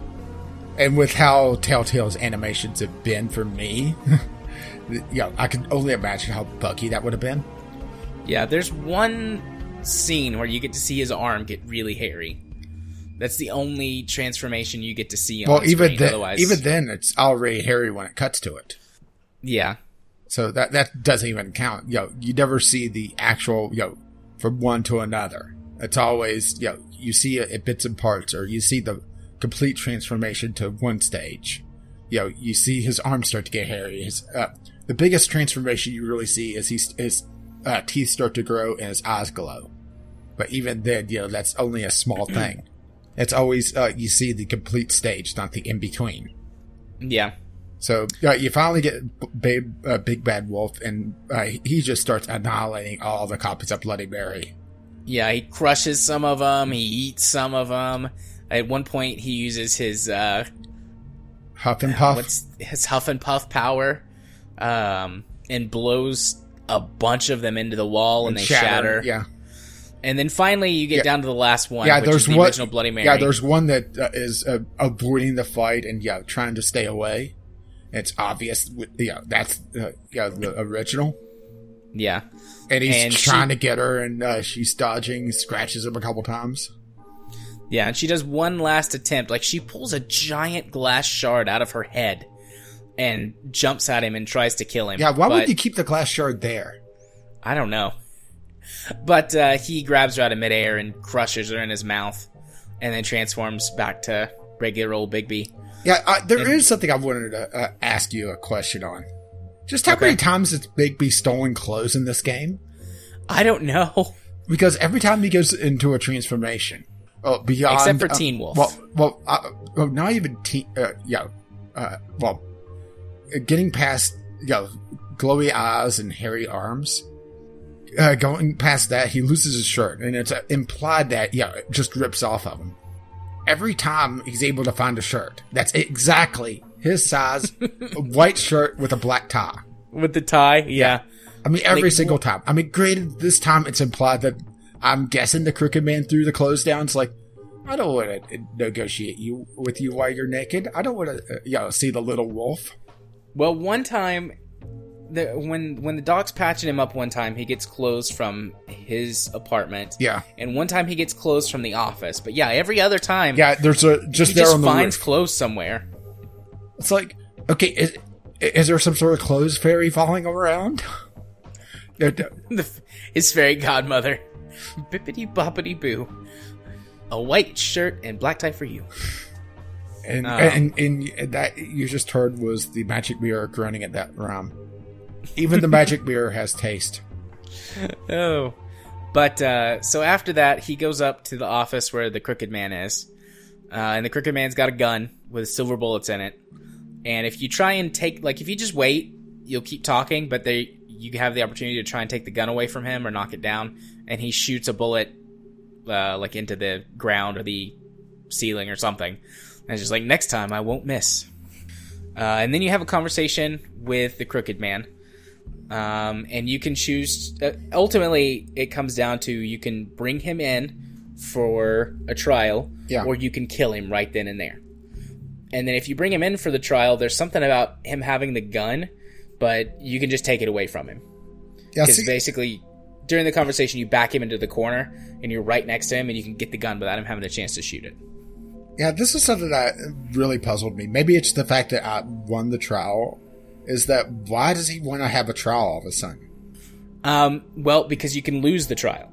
If you've made essentially poor choices throughout, or even if you made good choices, essentially, and you get to the trial, if you do a really shit job prosecuting him, he can actually win over the crowd. Yeah, see, that's why it was a little bit of a head scratcher for me, because it didn't really make sense. I wasn't sure if I could lose the trial or not. Yeah. So when you lose the trial, just to skip ahead just a little bit, and then we'll go back. Mm-hmm. If you lose the trial, it takes away the option to imprison him. So he still is gone, but if you lose the trial, you can't imprison him. You either have to throw him down the witching well, or you have to kill him by brutally ripping his head off. So pretty much no change. Well, if you imprison him... Did you imprison him? Yes. Okay. I mean, relativistically to the end of the story, aside from how characters perceive you, no, there's no change. But if you lose the trial, you have to kill him. Yeah, that's just why, I was a little head scratcher with the trial, especially since it's been implied that, it's essentially a kangaroo court, and it's whatever the government wants. Granted, this is Snow White in charge now, so maybe he's counting on her to be more lenient. But even then, that seems so odd. Yeah, that's probably my weakest part of the story, is that it doesn't really make a lot of sense for the Crooked Man to trust getting a fair trial or even be able to really talk. Yeah, it seems out of character to him. He's always been in control. You would think that he would try to negotiate a little bit more. Yeah. So I've brought him back for the trial both times, so I don't actually know what happens if you kill him and I imagine Snow would be go pissed. Back without him. Probably. There are quite a few characters who want him to die anyways, so they're probably okay if you kill him, but I'd say Snow would be really pissed at you. But you bring him back for the trial, which is the decision that we went with, and you have a very long interaction where lots of people are talking, and you get lots of chances to make conversational choices which direct whether or not the crowd is on your side or the Crooked Man's side. And all of that's a combination of the choices that you made, making characters more happy with the new government's decisions or pissed off at them and wanting to stick up for the Crooked Man. And then how well you do with actually responding to the Crooked Man. Because, basically, if you're just like a huge dick to him or don't say anything, unless you made all the right choices, you wind up losing enough of the crowd support that you can't do the prison option. But if you made plenty of the correct choices, quote unquote, and do a good job actually talking to him and having these interactions, you win the crowd support. They all take your side. And he's like, "Oh, good job, you did it, except I didn't actually do any of these crimes. As you've said, all of my underlings did these crimes." Which in real life is bullshit. You can get crime bosses on lots of things, even if they don't do any of the actual crimes themselves. So he would still wind up guilty in a real court. Well, he pointed out the parallel between himself and the Fabletown government by pointing out that Bigby killed Tweedledum. Yeah. And not quite the same. That's self-defense. Yeah. And Grin and someone else say that, that was self-defense, though. They were trying to kill him. Yeah. And you get by on that one. Although they might not defend you if you just really pissed them off and weren't nice to them. I don't know. Yeah, see, they really stick up for me, but at the same time, then there's the parallel. That's an internal matter. And Crooked Man's like, where have I heard that one before? Yeah. And then Nerissa shows up. Yes, then Nerissa shows up. It says that she was in the room when the order was given. Right. Because he was trying to get himself off on the technicality that there was no evidence. Right. And she provides eyewitness testimony that he actually was the one who gave the order to have it all done. And everyone's like, "Oh, yes, absolutely. Then we have enough to convict him." Then you have to choose between three options: throwing him down the witching well, imprisoning him, which you later find out means that Auntie Greenleaf turns him into a crow. Or just pop his head off. Or, you just pop his head off and kill him right there. And at first I hit, throw him down the well. And immediately he throws his handcuffs around your neck and tries to drag you down the well with him. Yeah, he does that no matter what. Yeah, once again, why is he doing this? Trying to throw himself down the well? I think he's trying, you wind up, he obviously you're going to overpower him. And he gets you over to the well, and you get free of him, and you hold him over the well, and he's like, "Yes, do it. Show them how terrible you are. Throw me down the well. Show me the big, bad wolf." Yeah, but it's like, that's literally what we were probably going to do anyways. So that doesn't do anything. That was your sentence that was issued to you to be carried out initially. Yeah, then, the reason why Bigby's making this choice anyway is that officially he's the only actually appointed official there. Right. Because Snow White is still acting. Yeah, she just took over for Ichabod. So and the mayor isn't even there, King Cole. Yeah. The jolly old soul.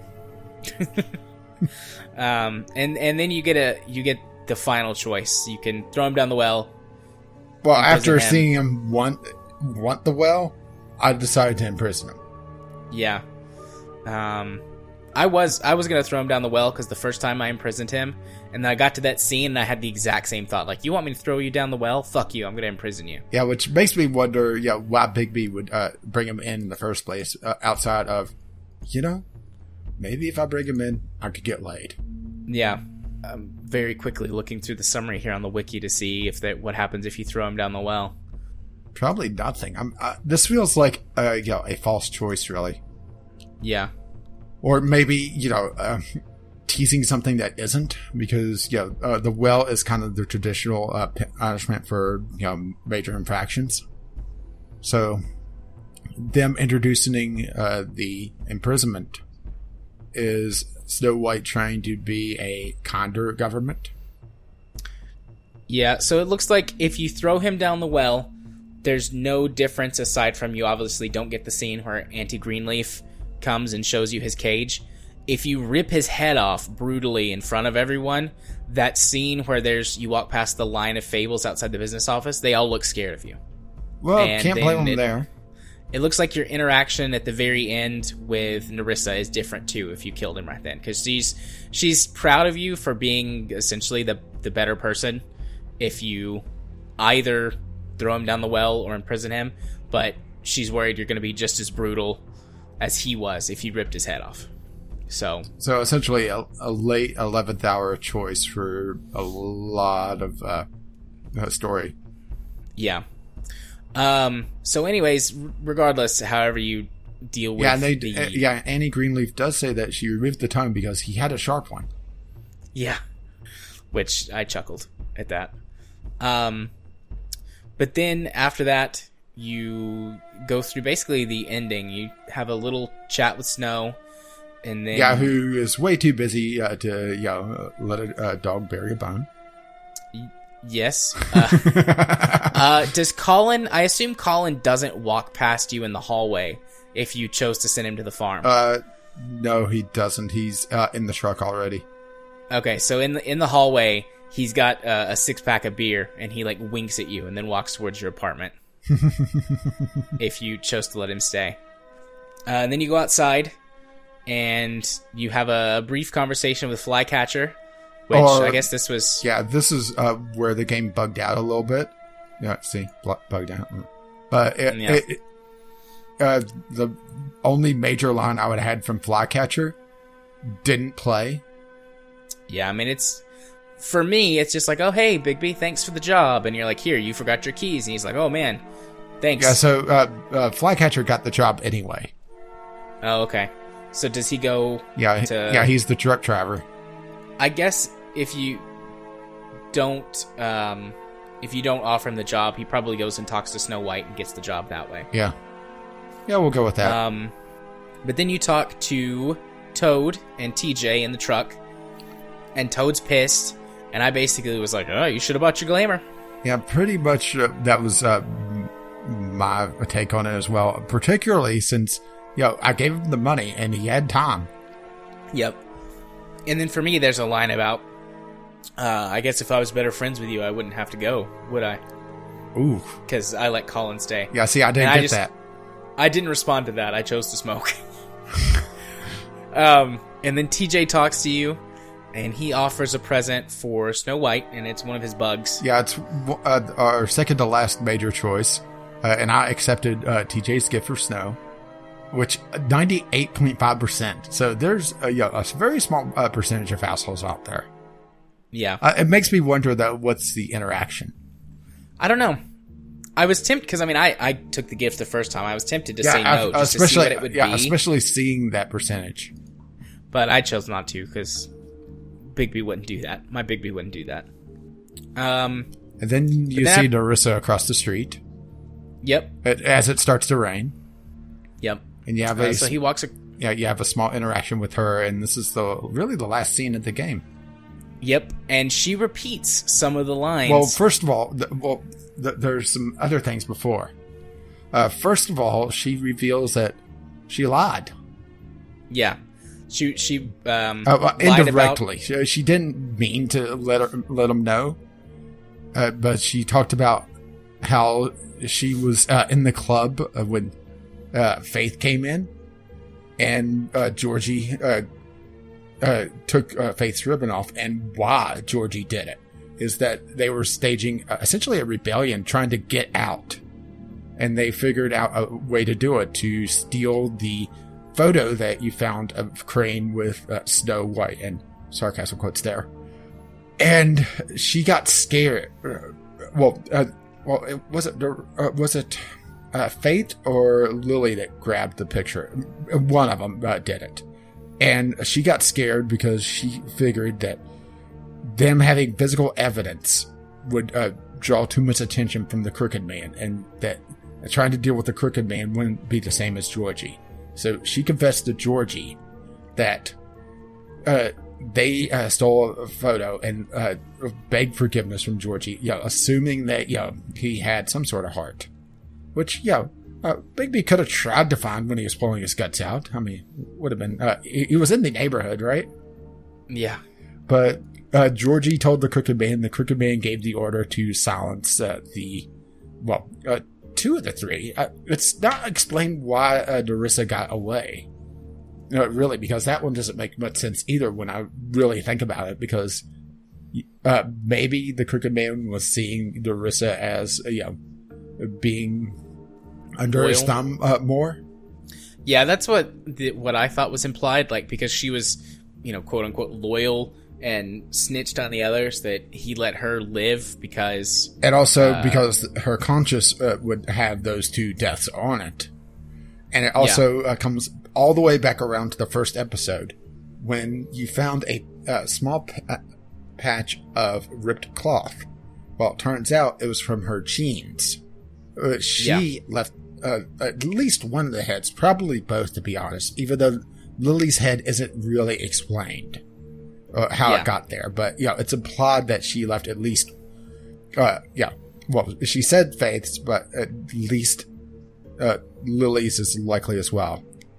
And considering Bigby was talking about how it was lovingly placed there, it makes a lot of sense. Essentially, she's trying to set Bigby on the path, and then the lines are repeated from the first episode that. Mr. Wolf, you're not as bad as everybody thinks you are. Yep. Which makes me think one of two things.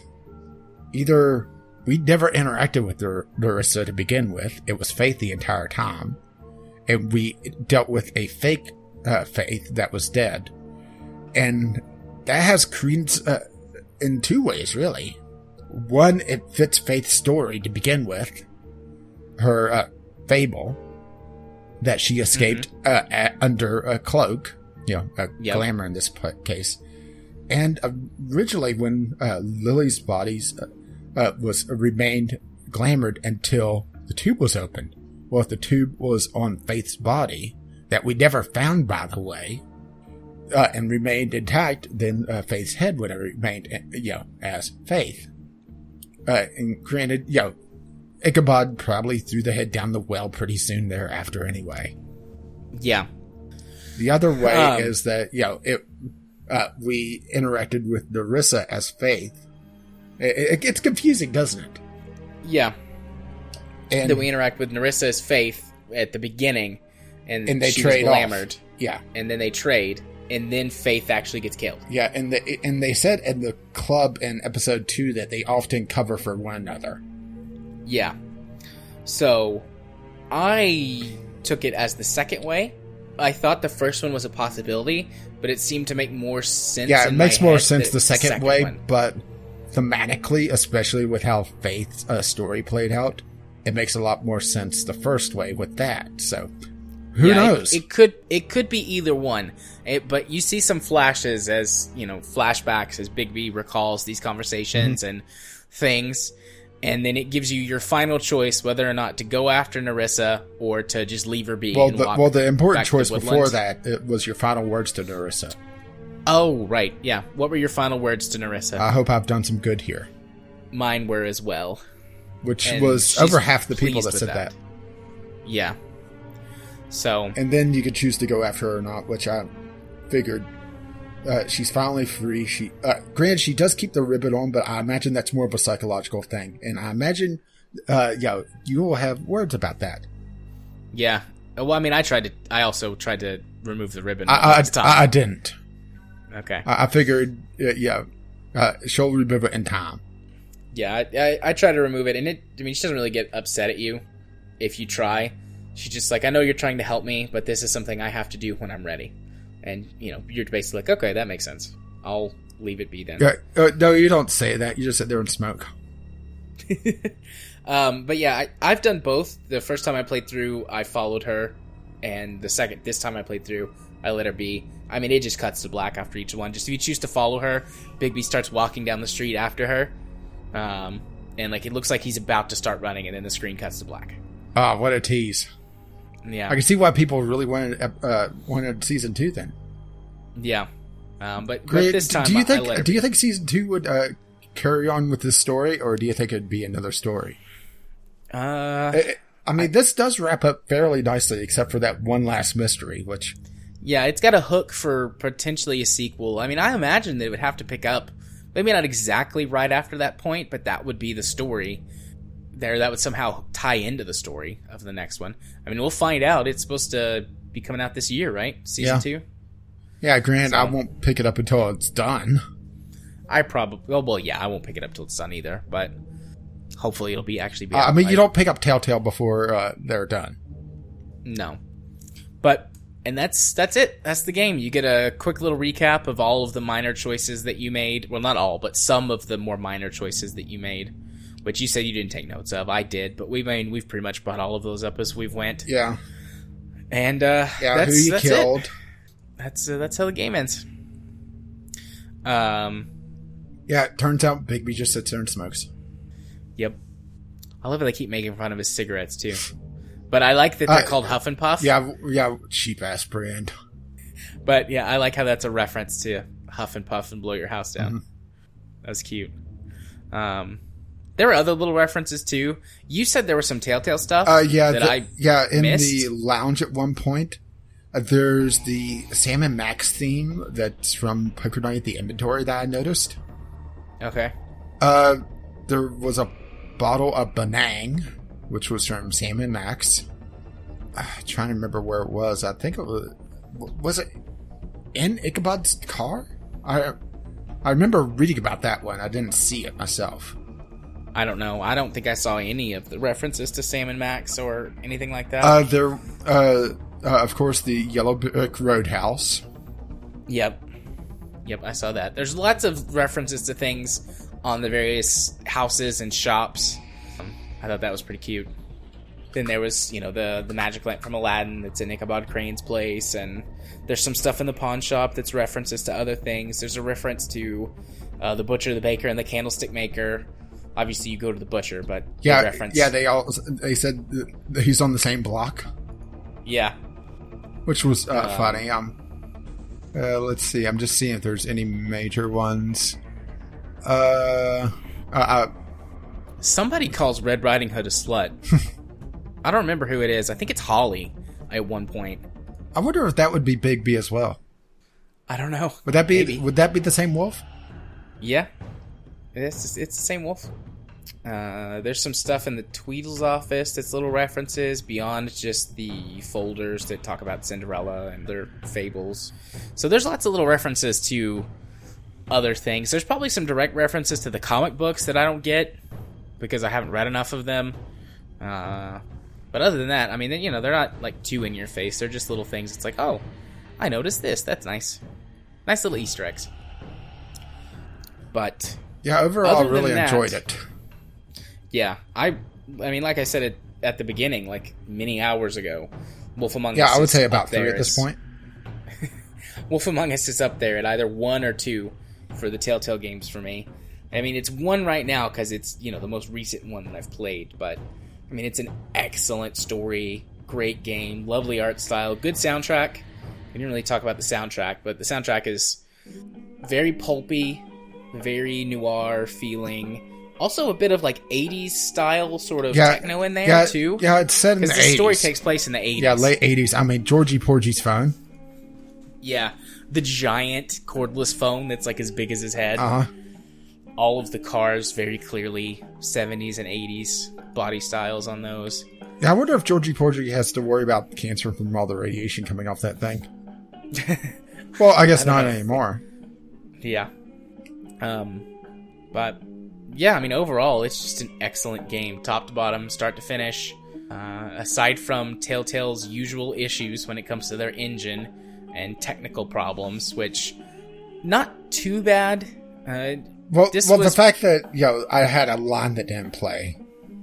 Yeah, I mean, the animation things. It's one of those things that if I wasn't watching for it after noticing it once, I probably could have missed most of them. Yeah, but that line not playing was definitely not a good sign. I'm just glad it was at the very end of the game, and it was a inconsequential line. This is like a perfect bugless game compared to Game of Thrones. Jesus, Game of Thrones is probably the worst one they've ever done because they tried to take their engine, which does not do photorealism well, and make it look realistic because obviously the TV show. And boy, was it a mess. Yeah, but at least there's tits, right? There were some tits, but they don't look very good, honestly. Oh, so you'd rather have The Wolf Among Us tits? Yeah. Actually, The Wolf Among Us tits look better. Because they're kind of artistic and, have that sort of comic page look to it. Instead of just being, like, square. I didn't know there was tits in Minecraft story mode. Hey-oh. Yeah. Any sort of final thoughts or generalizations that we didn't cover, or anything you want to I'm not sure. I'm looking forward to the second season. I won't pick it up right away because Telltale. And I do hope that they sit down and actually polish their engine or move on to something else because that would be nice. Yeah. Does this make you want to play any of the other Telltale games? The hook for most of them is you have to be into the thing that the story's about. Yeah, and that's the problem is that most of their modern stuff I'm not really into. Batman looks interesting. But the first season had some severe performance problems. Yeah. And supposedly that's better in season 2, but you're missing out on a good chunk of the story. Yeah. I would suggest to you Borderlands. I know you don't really care much for the Borderlands shooters anymore, but the Borderlands universe and art style are perfect for Telltale. And like I said earlier, the Borderlands Telltale adventure is one of my top 2, alongside Wolf Among Us. So the production value is just as good. The story is from what I remember, just about as tight as the Wolf Among Us. And it's nice to see that universe from a different angle besides just kill all the things and loot all the stuff. And memes. Don't forget the memes. Yeah. So, I mean, right now it's not on sale, but I mean, Tales from the Borderlands goes on sale every time there's a sale. So, I've got it both on Steam. I think I paid $8 or $9 for it. And then I also have it on Xbox because it was one of the quote-unquote free games at one point. Yeah, free games as long as you buy in. Yeah. That never made sense to me. People defending the paid subscription because you get free games. Well, guess what? I get free games as well. Thanks, Humble Bundle. Right. But and Obama.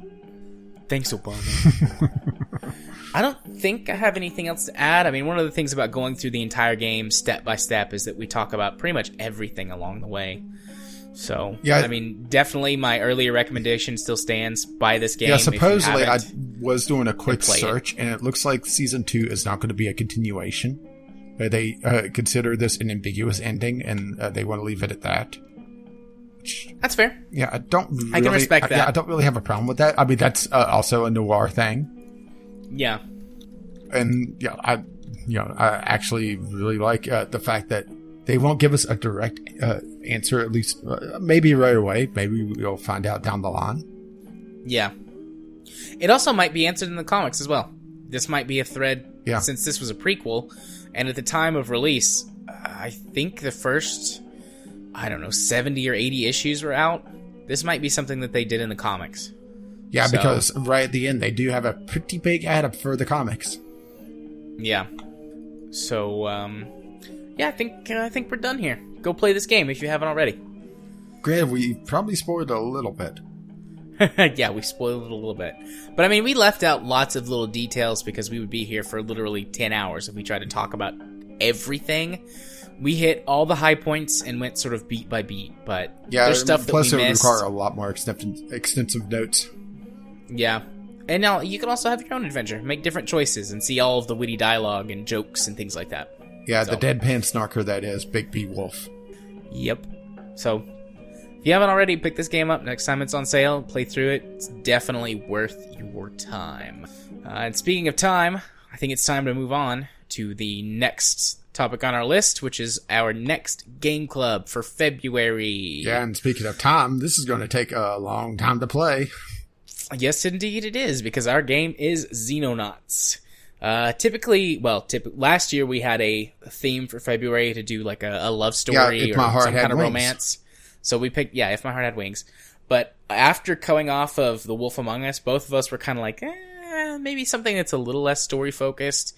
And while we've talked about Xenonauts each individually during the games that we've played section, Game Club is always a lot more in-depth. And this would be a lot more mechanics focused. Plus, we're going to get a lot farther in the game than both of us have gotten so far. At least I assume we will. In theory. We really get screwed over.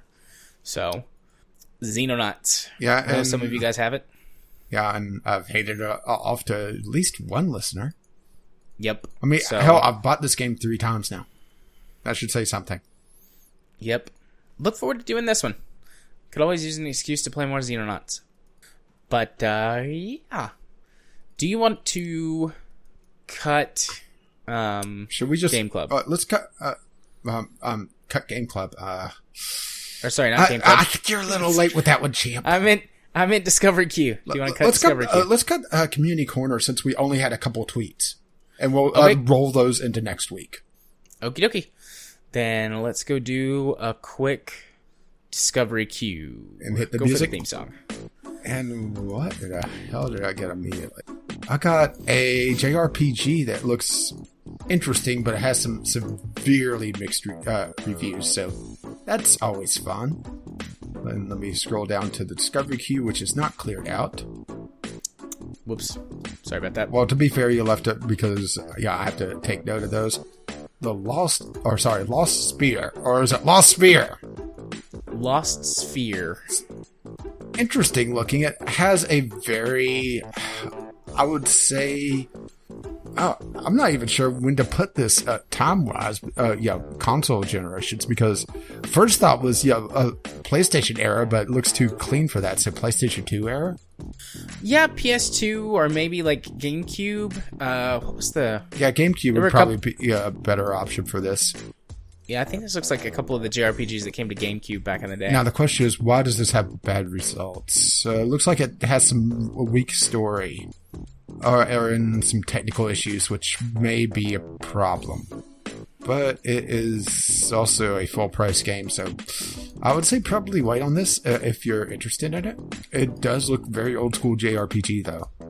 Especially that world map. Ooh, what is this? Oh, horror. Shit. What the fuck? Well, I was really intrigued up until it said horror. Okay. So I'll put it on the list. I got one that looks actually somewhat interesting. Gridded. This one is also mixed. Okay. And I like more the theme of this than anything else. Alright? But go ahead and talk about yours first. Scavenger SV4. It's a atmospheric first-person sci-fi adventure game, it looks like. It says it's got some simulation elements and some roguelite elements. But then it says, with a dash of horror.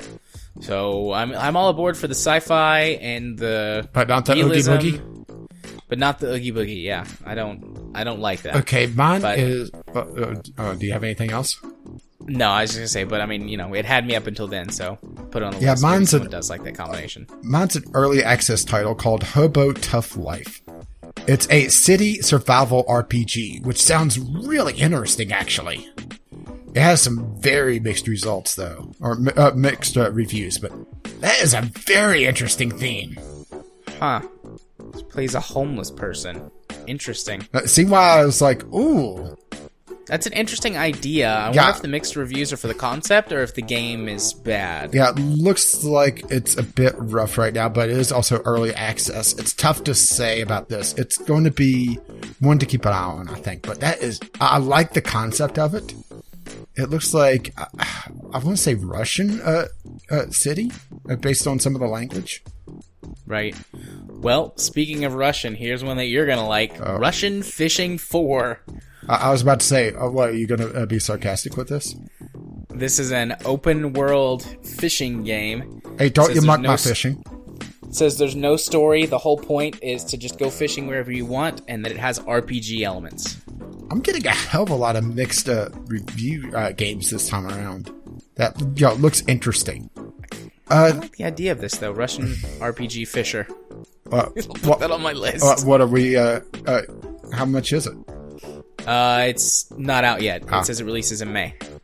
Yeah, I'm just reading this. I'm not sure how to pronounce this, so I'm going to leave this to you to pronounce. Okay, let me go back over the page. Waiting for you to... Oh. Is that French? Ale jacte est. I think it's Latin. Because it's the translation is the die is cast, sorry. Let me reload the page so I get the URL. It looks like essentially a knockoff of Crusader Kings, almost. Is what Caesar said as he passed the Rubicon River when he learned that the Senate had removed him from his command. Essentially, it looks like a Forex strategy. Would that be the proper term? Grand strategy? Yeah, grand strategy, I think. But you can see why I was drawing parallels with Crusader Kings. Or maybe Hearts of Iron, but Crusader Kings looks to be the closer analogy here. It looks, very rough, though. Yeah. I am through my discovery queue. I only got 2 this time. Well. Not a lot of stuff that was just like garbage. I just got a lot of stuff that doesn't interest me. I'm getting a lot of garbage. And, I'm pretty sure this game is from like 1980. What game is it? I just clicked past it because it looked like it wouldn't run on a modern system. Oh, okay. Another mixed game.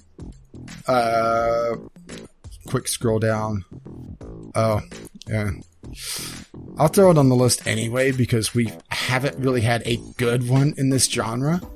But it's probably going to be a not buy. But yeah, it's more of a please somebody do a good game of this. Stellar Hub. It's a space station management game / building game. I've seen this before. Yeah, we've seen a few of these actually, but none of them's really done that well. I mean, we've had space-based DF9, which Telltale fucking squandered.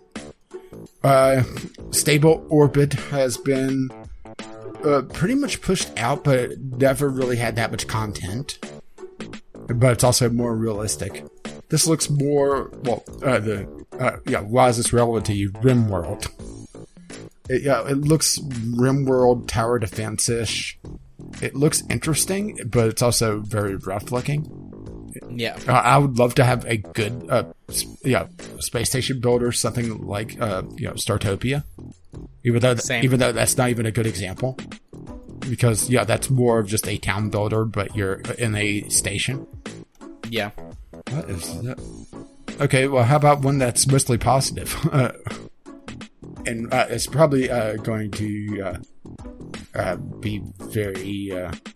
make you very enthusiastic. As Azulgur Star Commanders. Some sort of... Azulgur Star Commanders is a sci-fi action-oriented sandbox role-playing game with FPS elements that puts you in command of a spaceship, space station, and a fleet with a massive sandbox universe. Sold? Yep. This was already on my wish list. I didn't recognize the name, but as soon as I saw, I didn't scroll down far enough. the picture. But, I was like, oh, I recognize Yeah, this it. is an early access title. Well, maybe that's what I was looking for. Looks like it's rated very positively, but there's a lot of negative reviews as well. Basically saying, absolute mess. Start the single player mission only to log on destroyed by yourself with no context menu. So, but early access, so. Some sort of beat 'em up fighting game. We'll skip that, but it has a lot of anime tits. I'm getting a lot of very retro games as well. I'm blaming you for this. I mean, retro is in, old game, not, retro styled. I'm just clicking through now. Oh, that is rough looking. I mean, rough for even early access. We'll skip that, even though you want it. What is it? The Warhorn? It's some sort of open world survival puzzle thing. Oh, yep. That's definitely why I want it. Open world survival puzzler. Well, it's on your go for wish that list, sort of though. thing. Yeah. Can't tell if sarcastic or not. And yeah, I'm done. Sweet. Well, there we go. There's our discovery queue. Yeah, I got a lot that either looked interesting or I liked the theme. I mean, Hobo Tough Life, I would love to see a really good game with that theme, because that is actually a very interesting topic that could be explored in a game. Yeah, I agree. But that is our discovery queue, which takes us to the part of the podcast where I go first during the wrapping up stages. What's coming out on my stuff, and where can you find my stuff? Well, you can find me on the YouTubes by searching for Gaming Psychologist. There this week, technically, I guess last week by the time this releases. No, it'll be on Sunday. So, yeah, same week. I dumped the entire 5-episode playthrough of Wolf Among Us onto my channel so that people could go watch it if they don't have the game but still want to participate in Game Club, which, just a reminder, we will address any letters that come in next week regarding Wolf Among Us, just because of how we wound up recording this time. So you can still go watch that series if you don't own it, and you can send in a letter based on what you've seen. Obviously, some things will be different because you can't make any of the choices yourself, but you can still get an idea of the story and the characters. Or they could go back in time and put a shotgun to your back. They could do that. But then we would Also- already know about that. Or would we? Yes.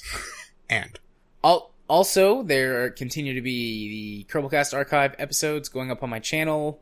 One here, 2 there, that sort of are thing. people still trying to figure out what happened to Biff?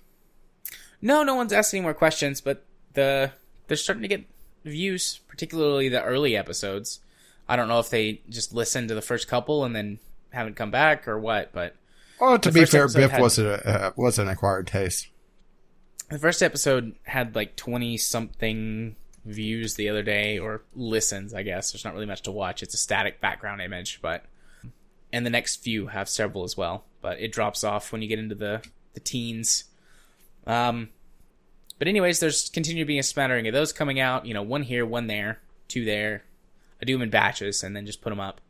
I am working on my Elite Dangerous tutorial series, but I had to put that on hold this weekend just to go through and do Wolf Among Us. So that probably won't be anything new coming out there this week, but that's still in the works. And other than that, I don't have anything else on the docket right now. If we get a chance to record Divinity this week, maybe, but that doesn't seem likely because of what we're going to have to do Tuesday night, which I won't talk about here, but meetings. Planning for a future episode. Yeah. We got to have Corporate a business stuff. meeting. So yeah. Once again, you can find me by searching for Gaming Psychologist on the YouTubes. If you want to follow me on Twitter, where I tweet about all kinds of random things, some politics, some not. Lots of times, I bitch about my internet service provider. Hey, but to be fair, go you see- could bitch about mine. I could. You could go see all of those things and interact with me on Twitter at JMA4707. If you want to watch me stream games on Twitch, which streams are back, they are at least currently going to be every Thursday evening, starting at 9 o'clock. I still haven't put together a stream schedule, but I intend on doing that this week, even though it's going to be... This episode will come out after we stream. I intend on streaming The Ship this coming Thursday, and you can find all of that over at twitch.tv/jarthur4707. Also, if you want to be my friend on Steam, I accept all friend requests and love to talk to listeners of the show.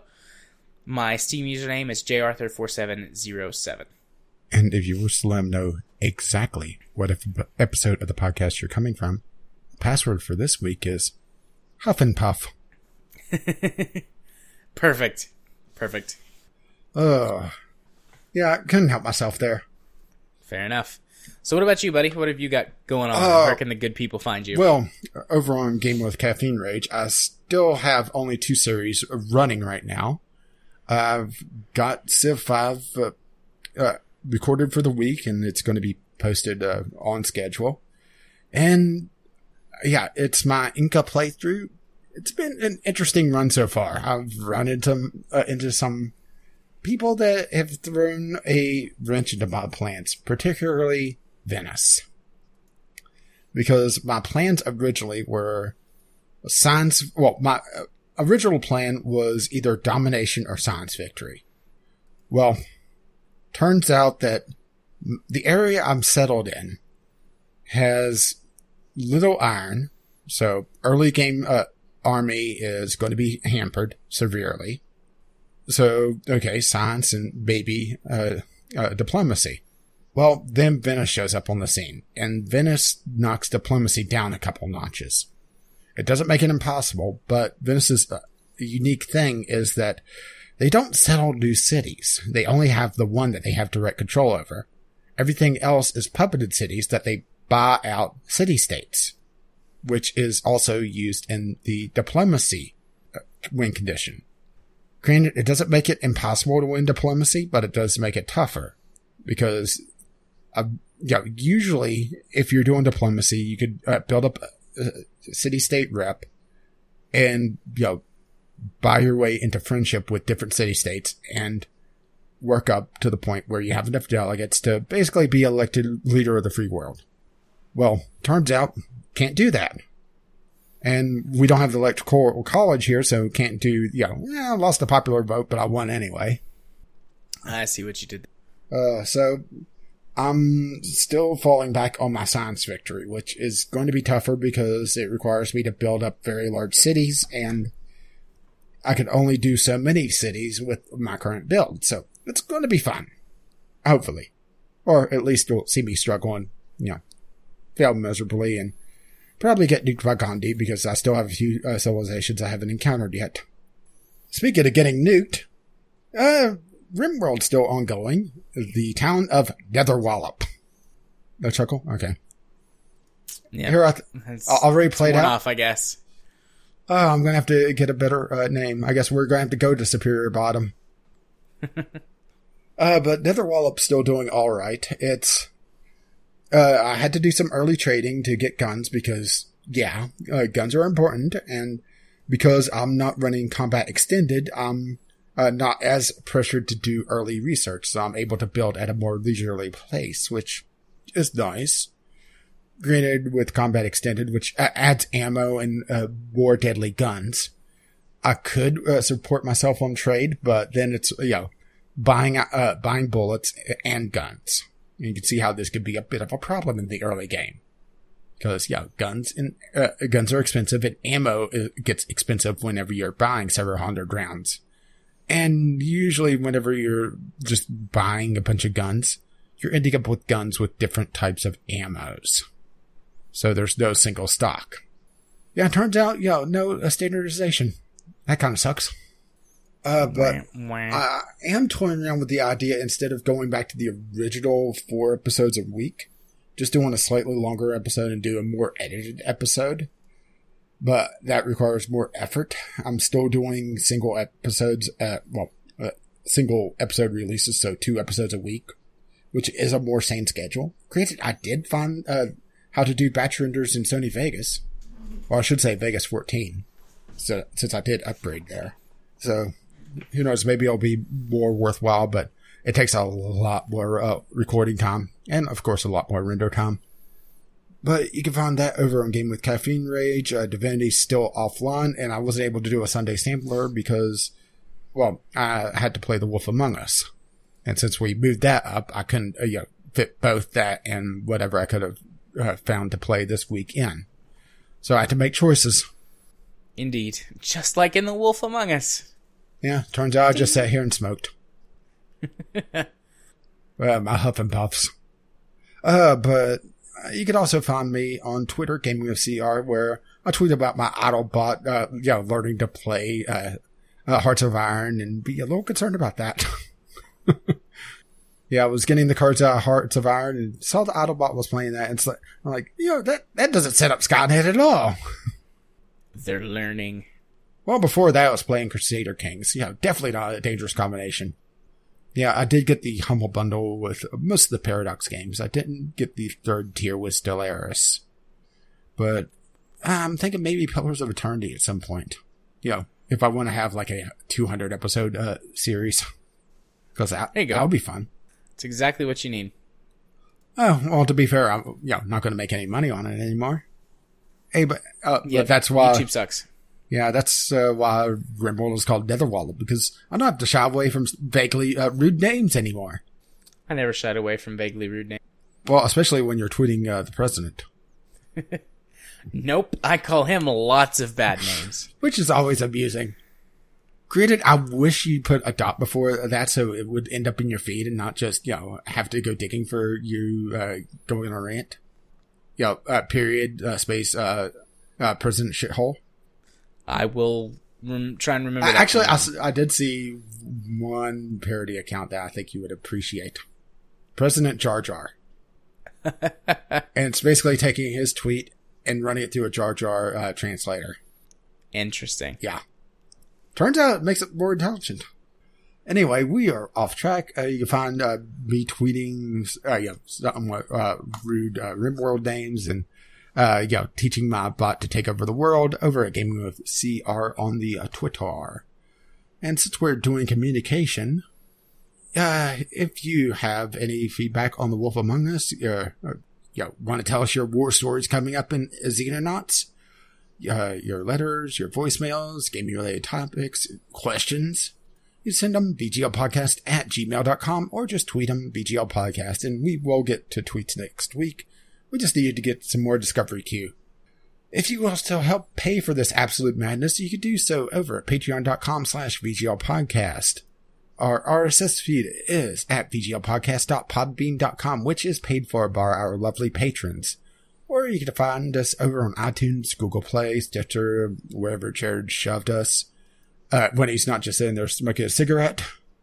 You do realize I can't hear you smoking. I'm smoking. I was going to say I'm smoking right now. See, I wish I was logged into Steam because I have the smoking emote. Yeah. I do not. That's okay. Yeah. Well, that stuff will kill you anyway. Our intro and outro music, which will not kill you, is On the Ground by Ken McLeod, and Doobly Doo is our Discovery Queue music by the same artist. You can find his work at incompetech.com, and as always, as his lovely music starts to roll across my voice, bye-bye now. Sit here quietly smoking. Bye-bye.